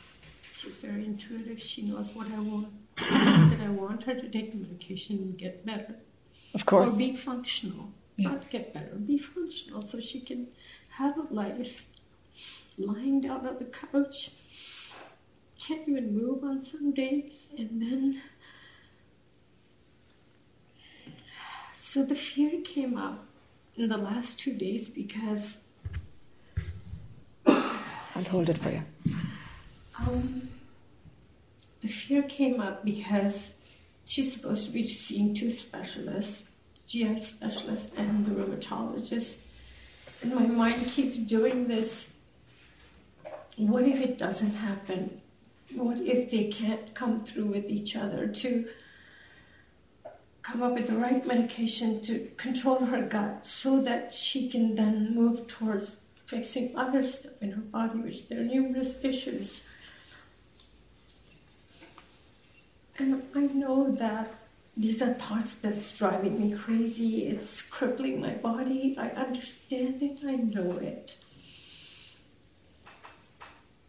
In the morning when I woke up and when I was meditating, I was switching back and forth, listening to Muji. I knew that it feels like a rough 2 days, but it's going to pass. It's going to pass, but I need to release this or I'll go crazy. Yes. Yes. I need to cry. Yes. I need to. When people are talking about their stuff, this seems like such a small thing, and I'm like, why are you so concerned? But I can't let go. Losing a child is, every statistic will tell you, it is the greatest trauma that a human being can have. Give yourself a bit of space. It's the greatest grief that a parent can have, that anybody can have, is when you're a parent and you lose your biological child. It's off the scale. But if I'm okay with her dying... Do you think you're going to avoid the grief because you know about acceptance and you're in the place of acceptance? The grief is going to happen. It's physiological. And you're going to have all the stages about the denial and the anger, all of those stages, and they're kind of bubbling up together. You've got to give yourself space for grief. Please help her. It might be her destiny that's in charge. I know. I can't change her life. I can't change her you can't. journey, and I know that. And you can't stop your own biological craving for the best thing for your daughter. Yes. You can't stop it. It's going to be there. You're her mom. You'll always be her mom. Yes. So you'll always want her to outlive you, That's nature. But sometimes it doesn't work that way. A friend of mine said to me, do you wish that you'd rather have all the illnesses she has? And I said, no. Yeah. Then I felt really selfish. Sure. That I'd rather not have to go through that kind of pain myself. So that's okay. am I really a mom? That's okay. There'll be times then you'll say no, and there'll be other days you'll say, I'll take it all. That's just the mind. I've never felt like I'll take it all. It might happen. And it doesn't matter if it doesn't. It's just the mind's version playing with an option that's not even possible. To make me feel bad. Right? Yeah, exactly. Because, and that can never only be fantasy, because you can't take it for her. You can't. So there's no way of knowing what you would do if life presented a situation of, actually, we found some crazy machine where you can take on her illness. And let's say we invented something like that. You would not know which way you would go until that moment. You wouldn't. So it's just the mind. There's no knowing of what you would do in that moment. There's none.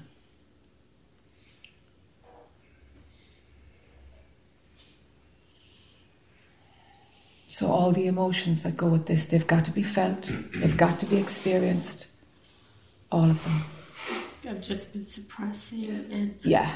The acceptance took you a long way. I can handle it. Yeah.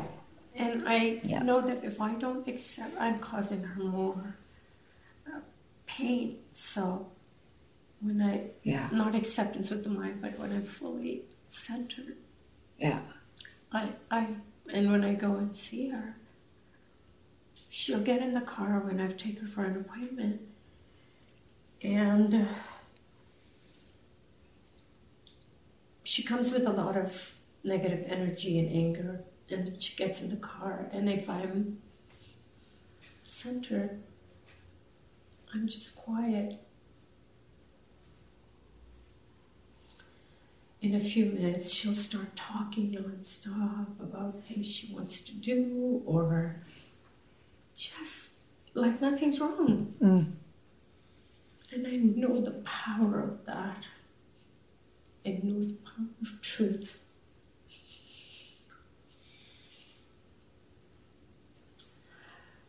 Can't hold on to anything. Anything at all.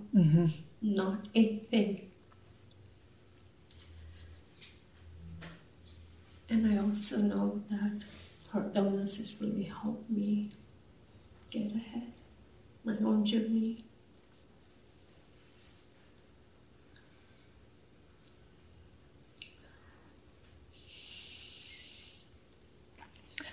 There's some great books that will kind of name the different stages of grief, because grief is here now, whether she makes it or not.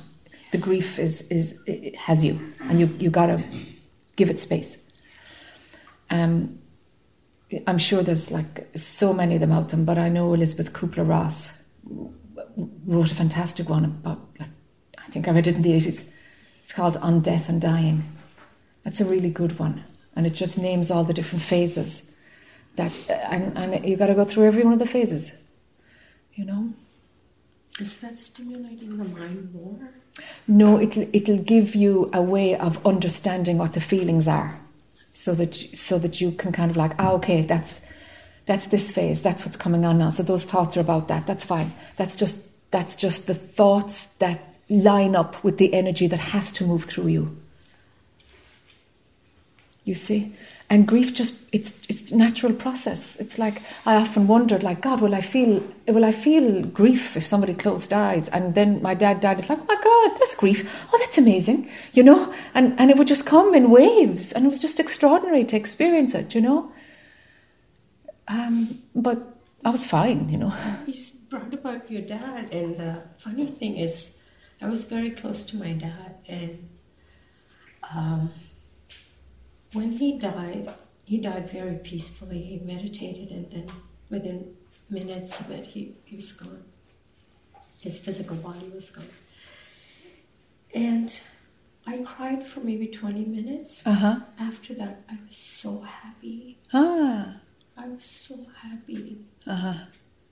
that he always talked about death as a very beautiful thing. Yeah. So I grew up with Yeah. those belief system that death is beautiful, and I would talk to him Yes.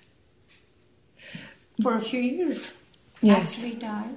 And my younger brother and myself were the two that would talk to him.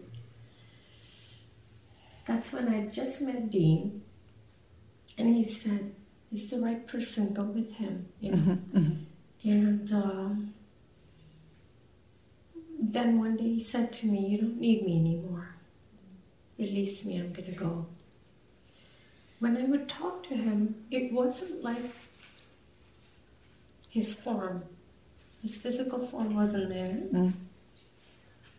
But I knew it was him. I knew it was him. And he brought me immense joy in my daily living, even after he died. I would just think of him and I'd just be happy. Just be happy. That's the love that a parent has. Even after death. Even after death. That's so beautiful. That's so beautiful.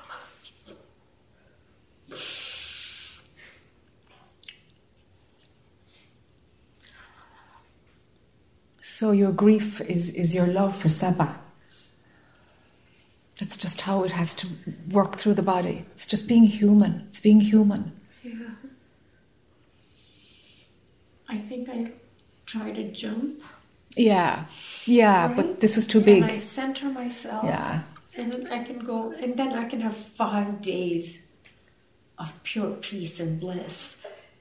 And then all of a sudden, I'm back into it again. Where I'm like curled up with pain and can't move. Yeah. And then I say, okay, this is just one bad day. I had 5 great days. This is going to pass. And sometimes Dean wonders about it. He asks me, why is it so much like this? I said, I don't know. That's been the pattern lately. I have no idea. I will have one really bad day, and then I'll have the next day would be just, I'm flying. Yeah. I'm like ecstatically happy. Yeah. Yeah. Knowing that this is not real. Yes. Yes. Yes. And that is Yes. sometimes a little bit confusing. At the same time, not. Because I do know that's real. Yes. I do know that's real. Because Yes. it cannot give you that kind of peace and happiness. And Yeah. Yeah. you can't have that. You can't create that. It can't be a That's mind right. thing. No, It mind be can't done. set that up. No. No. So I'm also very grateful for that. Yes. Very grateful. And I know that this difficult thing that I'm facing right now and many other issues in life are there for me to learn from. Yes. Because at the restaurant I was telling you helping, I feel like I need just a push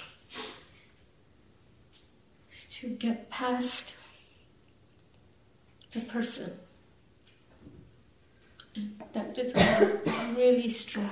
I really, really want that. Yes, but being fully human is what integrates with knowing that you are pure consciousness. Yes.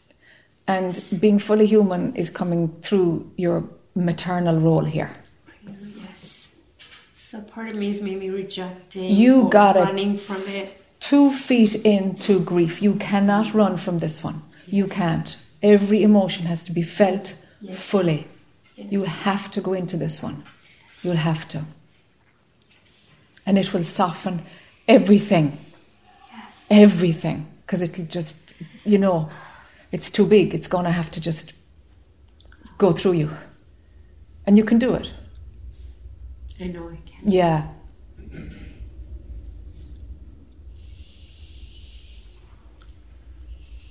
So find out a little bit about the process, just so that you have an understanding, and then let it have you.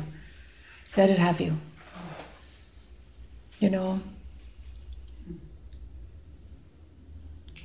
you know.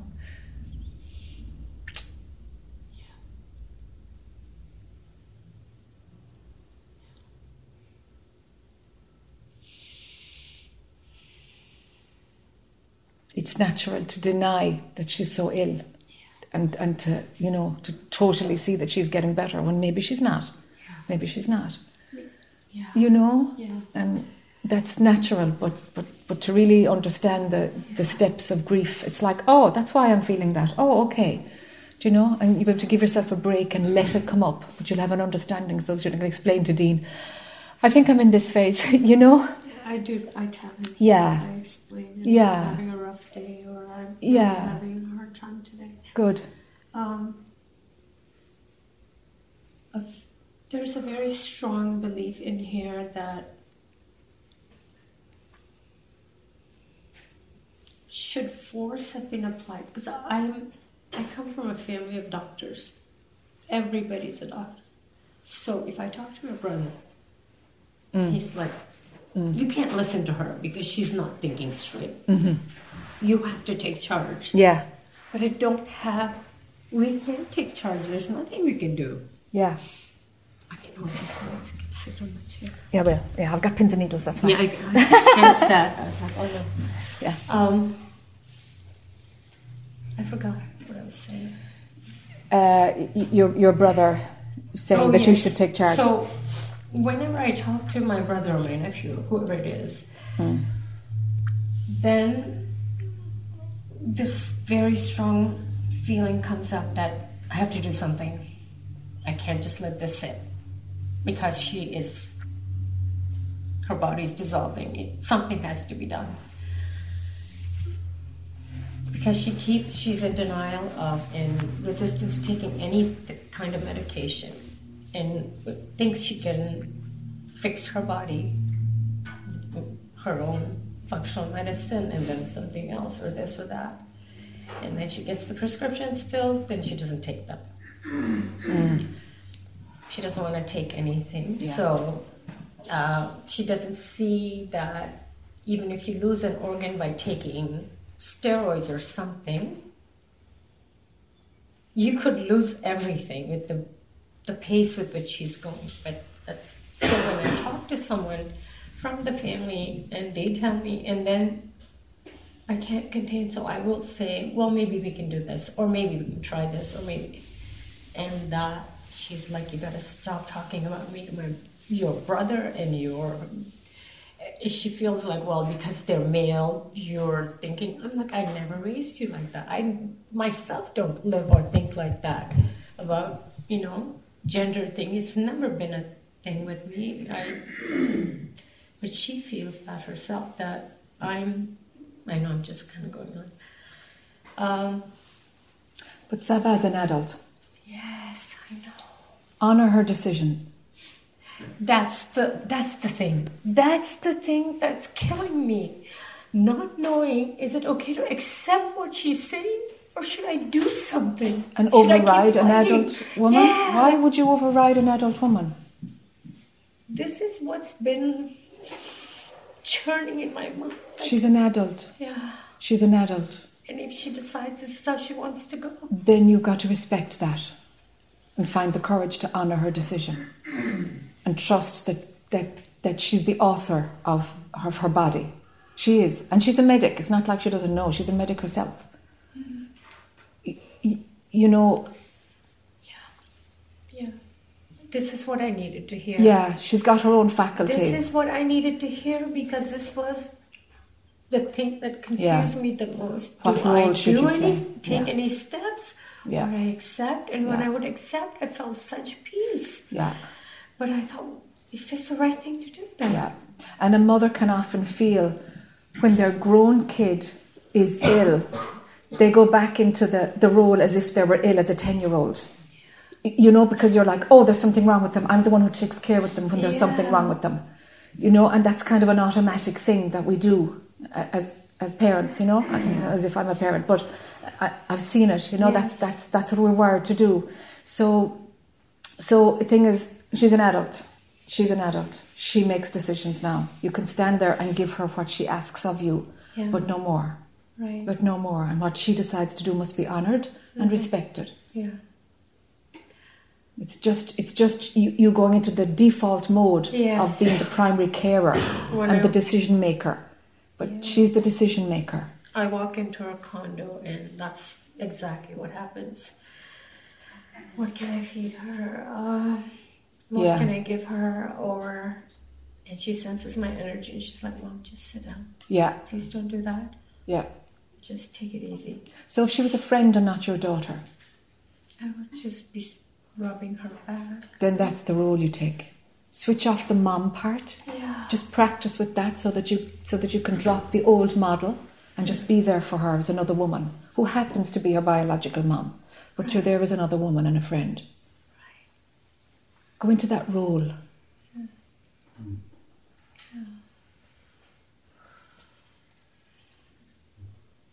So just allow it to happen, whichever direction it goes, that it needs to go. Yeah, her destiny is going to override no matter what anybody wants. No matter what her medical team, no matter what anybody wants, her destiny is going to override it. Right. Yeah. And we're talking about her behind her back with the doctors. And if she were to find out, and I also kind of felt bad doing that, but also felt like that's okay. How the medical profession works. It. Like that's how the medical profession works. And one of her doctors, isn't it? It is. That's what we do. We discuss people behind their backs. You know. And her rheumatologist said to me, "I don't encourage this. Yeah. Talking about Sabah. It has to be between her and me. Yeah. And he said everything I've asked her to do so far, she's done it. Okay. She trusts him, and so... Then she's in good care. She is. Let them... God's looking out for her, I know that. Let it roll the way it's going to roll. Yeah. But you have to manage your own process.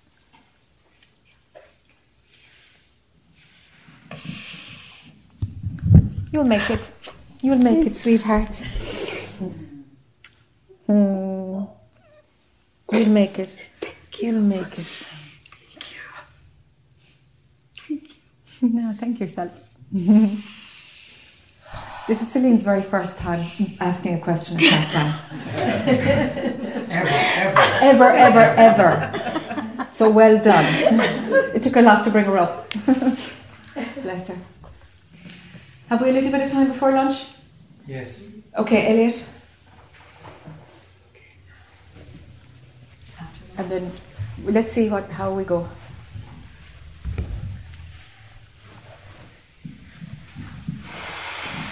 Hi. Hi there. Nice to see you. And you too. Always a pleasure.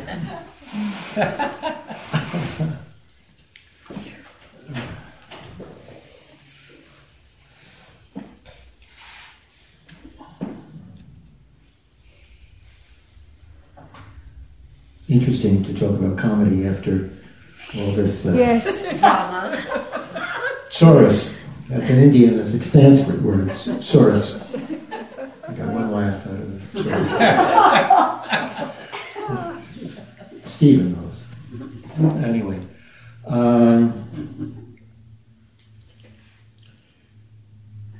So, following up on what we spoke about, so grateful for your email.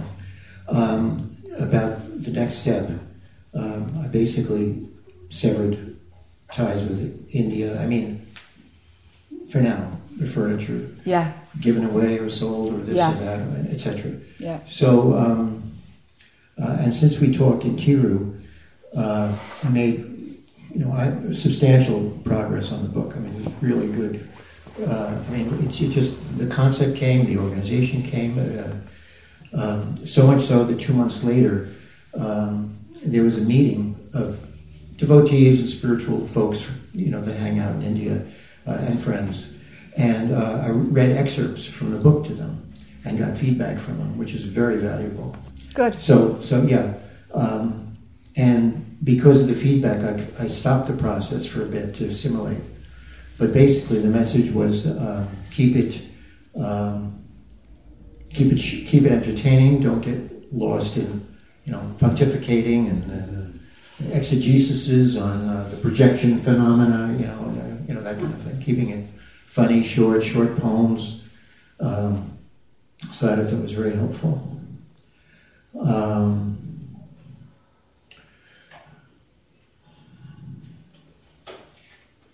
How are you doing inside yourself? Doing good, a little quiet, which is good, I think. Not as compulsive as I usually am. Well done. I have to thank our previous satsang visitors here. I'm really interested in being humorous right now. Teasing us.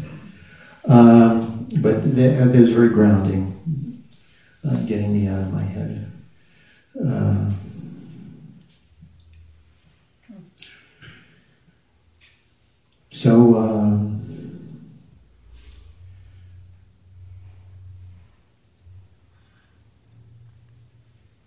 Thinking about where to, the next step for me, if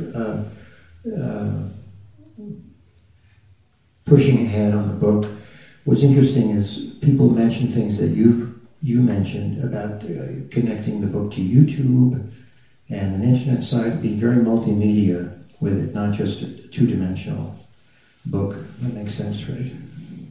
Of course. Okay, you don't have to answer.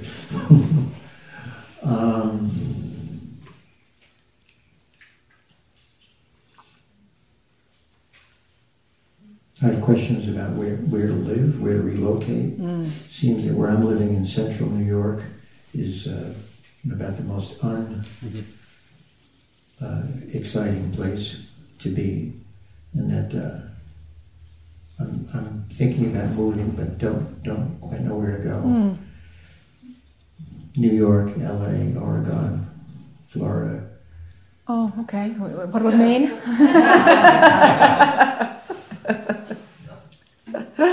Maybe you should just wait and see what happens. I don't know, I'm just wondering if there's any energy that came from it.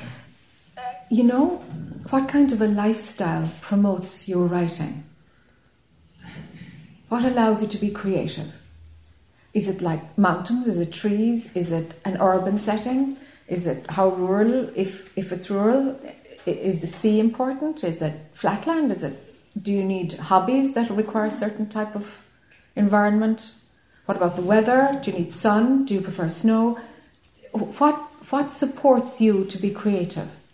I think just being left alone, being able to just focus on one thing. So not being disturbed or interrupted by a lot of social activity. That helps. So I don't know that any of those factors that you mentioned. Probably if I was on a deck with a beautiful view of mountains and stuff, I'm sure that's not going to hurt. Yes. I'm not going to interfere with the writing. Yes.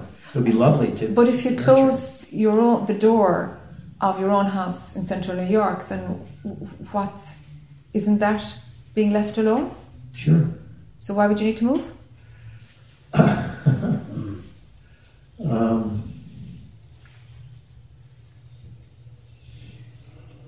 No immediate urgency to move, other than the fact that I have this thing about selling my house and going someplace. Okay. But I can't sell the house because I don't know where to go. So do you need to go to someplace that's cheaper? Is it about freeing up money? This is as cheap as I can live, owning my own house where I am. Okay. Yeah. Okay.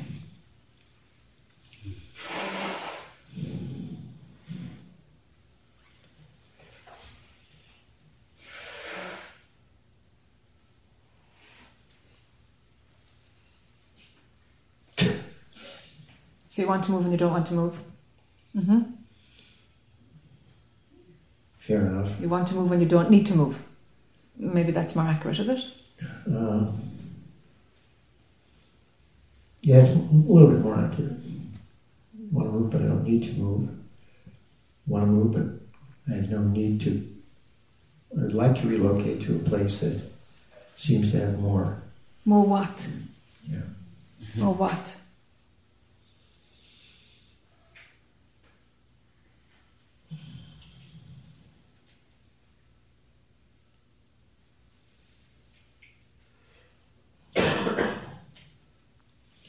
can answer the question, but it would be from the thinking mind. I mean, the thinking mind would say, well, an atmosphere where things are happening, Broadway plays, music, where people whose works are produced, are created, are in fact produced and manifested. You know, but that's the thinking mind, and the functional mind, I guess, as well. Stay home. You can't do that until you finish your work. Would a creative place like that help you to be creative, or would it distract you? Because you keep contradicting yourself. Yeah. What supports your creativity? Like, would Broadway shows or music or theatre being produced, would what it supports help? the creativity is a minimum of hassle. Okay. Minimal of hassle. So that's Okay. why India was not optimal. Yeah. Not so good internet. Yeah. You know, Life, living itself is difficult there. Not to mind doing like anything trying to fall else. asleep with a mosquito. Yeah. So then you could be looking like a condo where you're not taking care of anything. No yard, no nothing. Yeah. Do you know what I mean? Yeah, Like, yeah. try and get really specific around what is it right now in your current home that you need to get rid of to make things simpler, to allow you more space. Yeah. So see what you need to get rid of, and see is there anything you need to bring in, and then see if your current house will work or not. Yeah, the current house will work fine. Okay. Got good internet. low maintenance. I think I'm going to move back into my own house. I'm going to relocate. Thanks. This has been very helpful.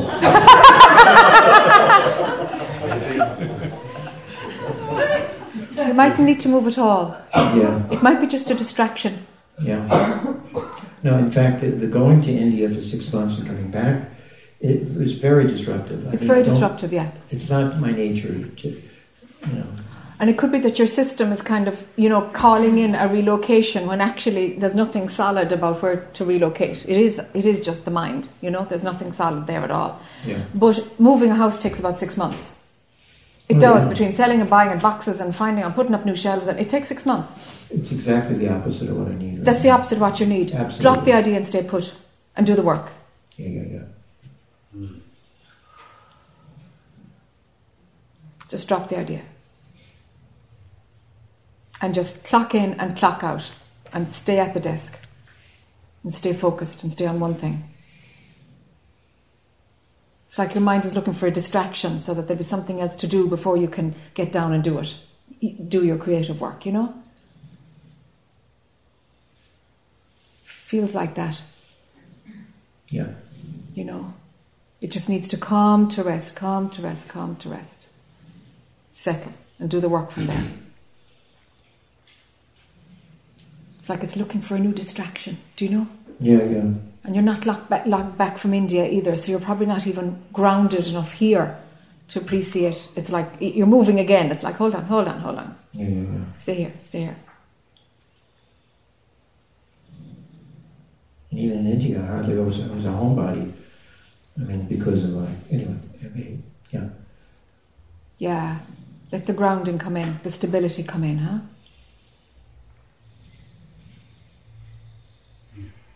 Just apply yourself to writing for a set number of hours every day and just do it. Doesn't matter if the stuff is good or not, just do it. Just get a system going. Discipline yourself. Because when the mind wants distractions like that, oof, it can be very potent. Yeah. I can't write because this is in the way. I can't write, I can't do it because I have to do this. It's like, don't believe it. Just do the writing, huh? Mm-hmm.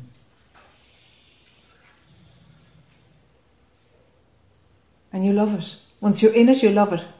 I do enjoy it. Yeah, you do enjoy it. Haven't I? Yeah, once you're in it, It's just all the other head-wrecking stuff that is like resistance to actually just doing it.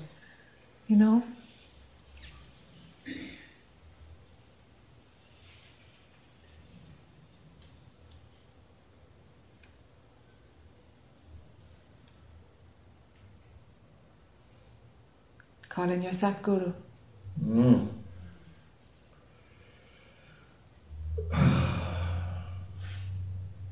Ask him just to give you direction, and go in and sit down, and that's it.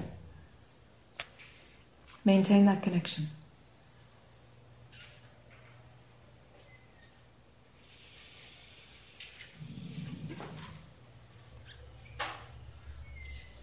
He did give you a pen after all.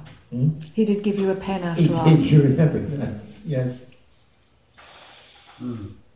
It's kind of significant. He beat me to the floor with a book. But anyway, that's what he does. It's this amazing guru who passed away in January just of this year, called Tuli Baba. That I mentioned at a retreat years ago, and it just worked for Elliot, and he ended up spending a lot of time in India as a result with him. And when I was living in India at the time, and I wasn't there too long, and it was like, so and so's in town, and every now and then a different teacher had come to town, and I might or might not go. But this guy just kind of thought, no, I go to this guy because he doesn't speak any English. Okay, I actually like the thought of that. That was my original motivating factor. And I sat with him and I thought, there's something going on here. There's something going on here. And, he's a bit unorthodox looking and just wears a piece of fabric, I don't mean to be disrespectful, but really a giant diaper. And he has this dreadlock down below his butt, and he'd roll up the dreadlock and he'd push it behind his head, and it would be like support his head, against the wall or the back of the chair or something. This big, big curl of a dreadlock, one dreadlock.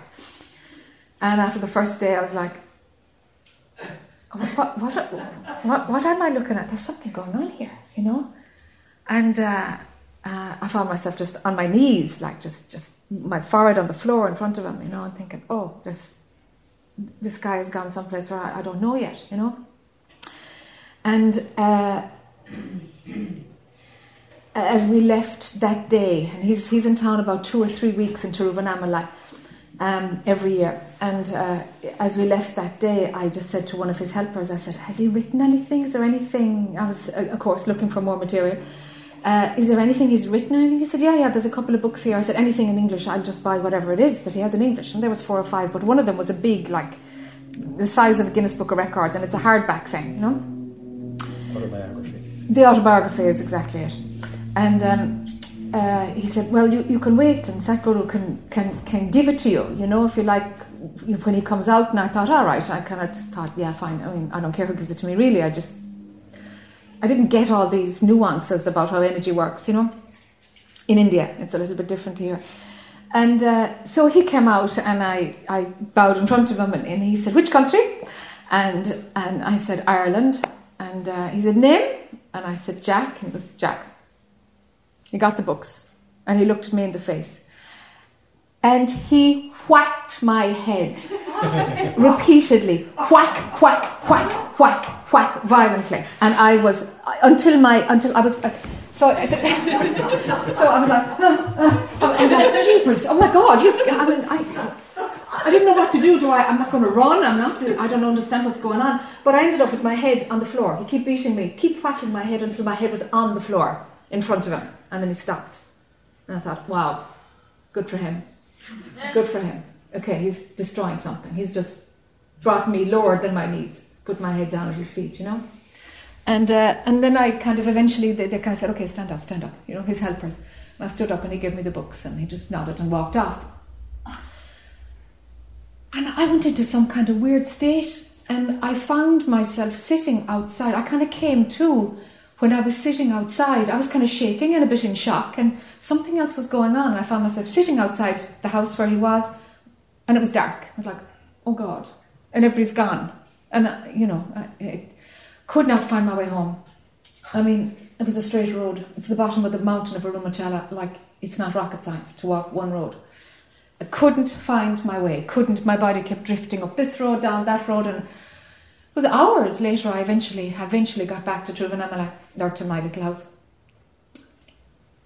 And then a few weeks later, at the time I was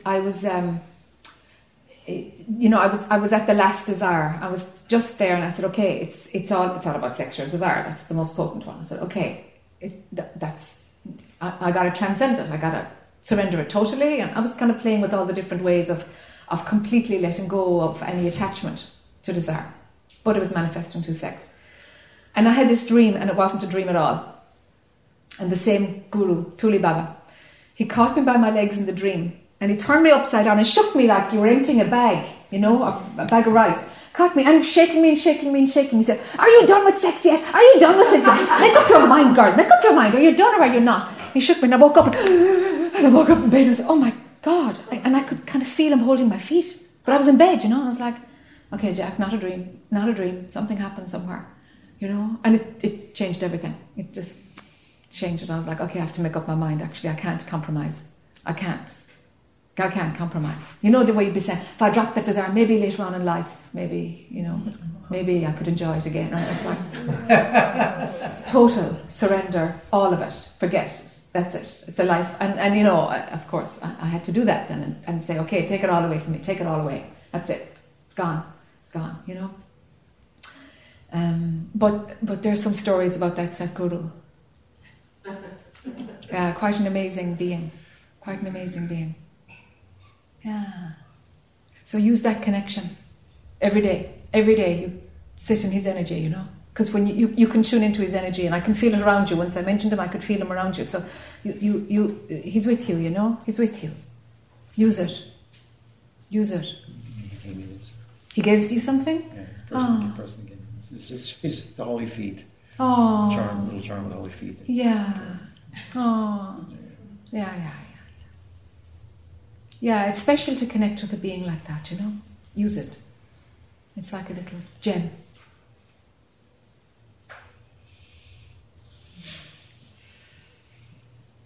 Stay put and do the work. Tune into him. Yeah.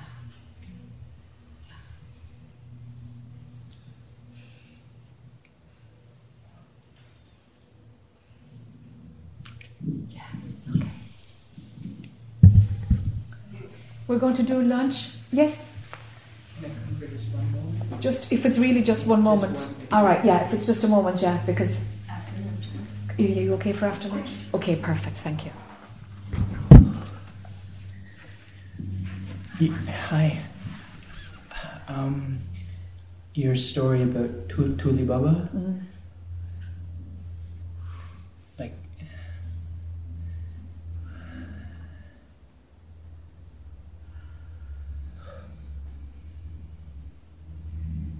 I just want you to take what's left. I don't have anything to say really.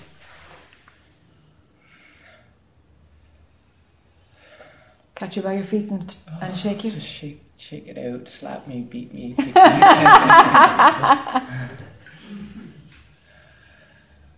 Okay, but I'll do it up there. Okay. I'll do it up there, Mark. Okay. But thank you for giving me permission. Yes, please. Yeah. Okay. Yeah. Can I have just one moment with you? Yes. Okay.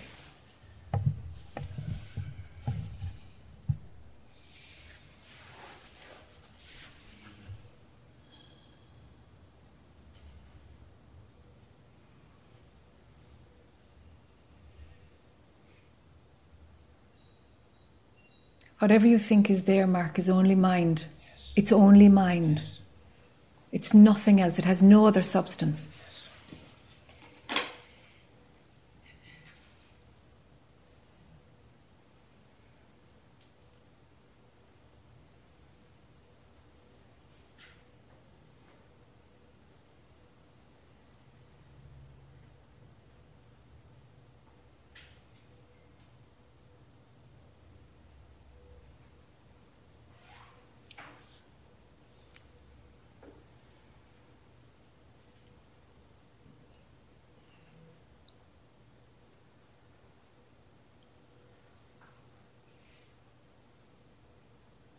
Awareness empties out.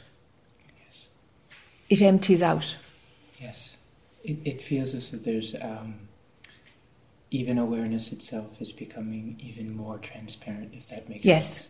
Yeah. Awareness is a bit of a setup, Yes. really. Yes. It's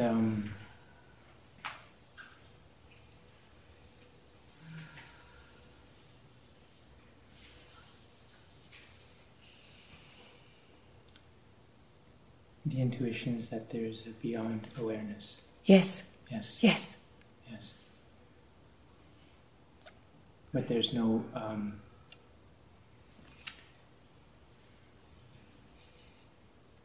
perceiver of that. There's no experiencer of that. Yes. Yes. Yes. Good. Yes. Good work. Okay. Use the pointer prior to consciousness. Yes. And see what you get. Yes. Yes. Yes. Okay. Thank you. Good. Yeah. Thank you. Okay. Yeah. Okay. I'll meet you some night soon up there. Okay. Yeah. It's interesting because the satsang on Friday, you being in your presence, there's you seem to have the capacity to really. It's sort of two things. Either there's just a great peace, or all my stuff comes up, and I found that to be most potent when I'm with you. And I woke up Saturday morning, and it was just wow! It was so beautiful, right? It was a very beautiful burning. And then this morning, I just felt very compelled to come. So Yeah, because you weren't going to. no, I wasn't. I really wasn't actually. Yeah. So it was a really beautiful friend of mine over there was just come. So okay. So I'm so happy. So yeah. I'm glad you did. Yes. Yeah. Okay. Thank you. You're very welcome.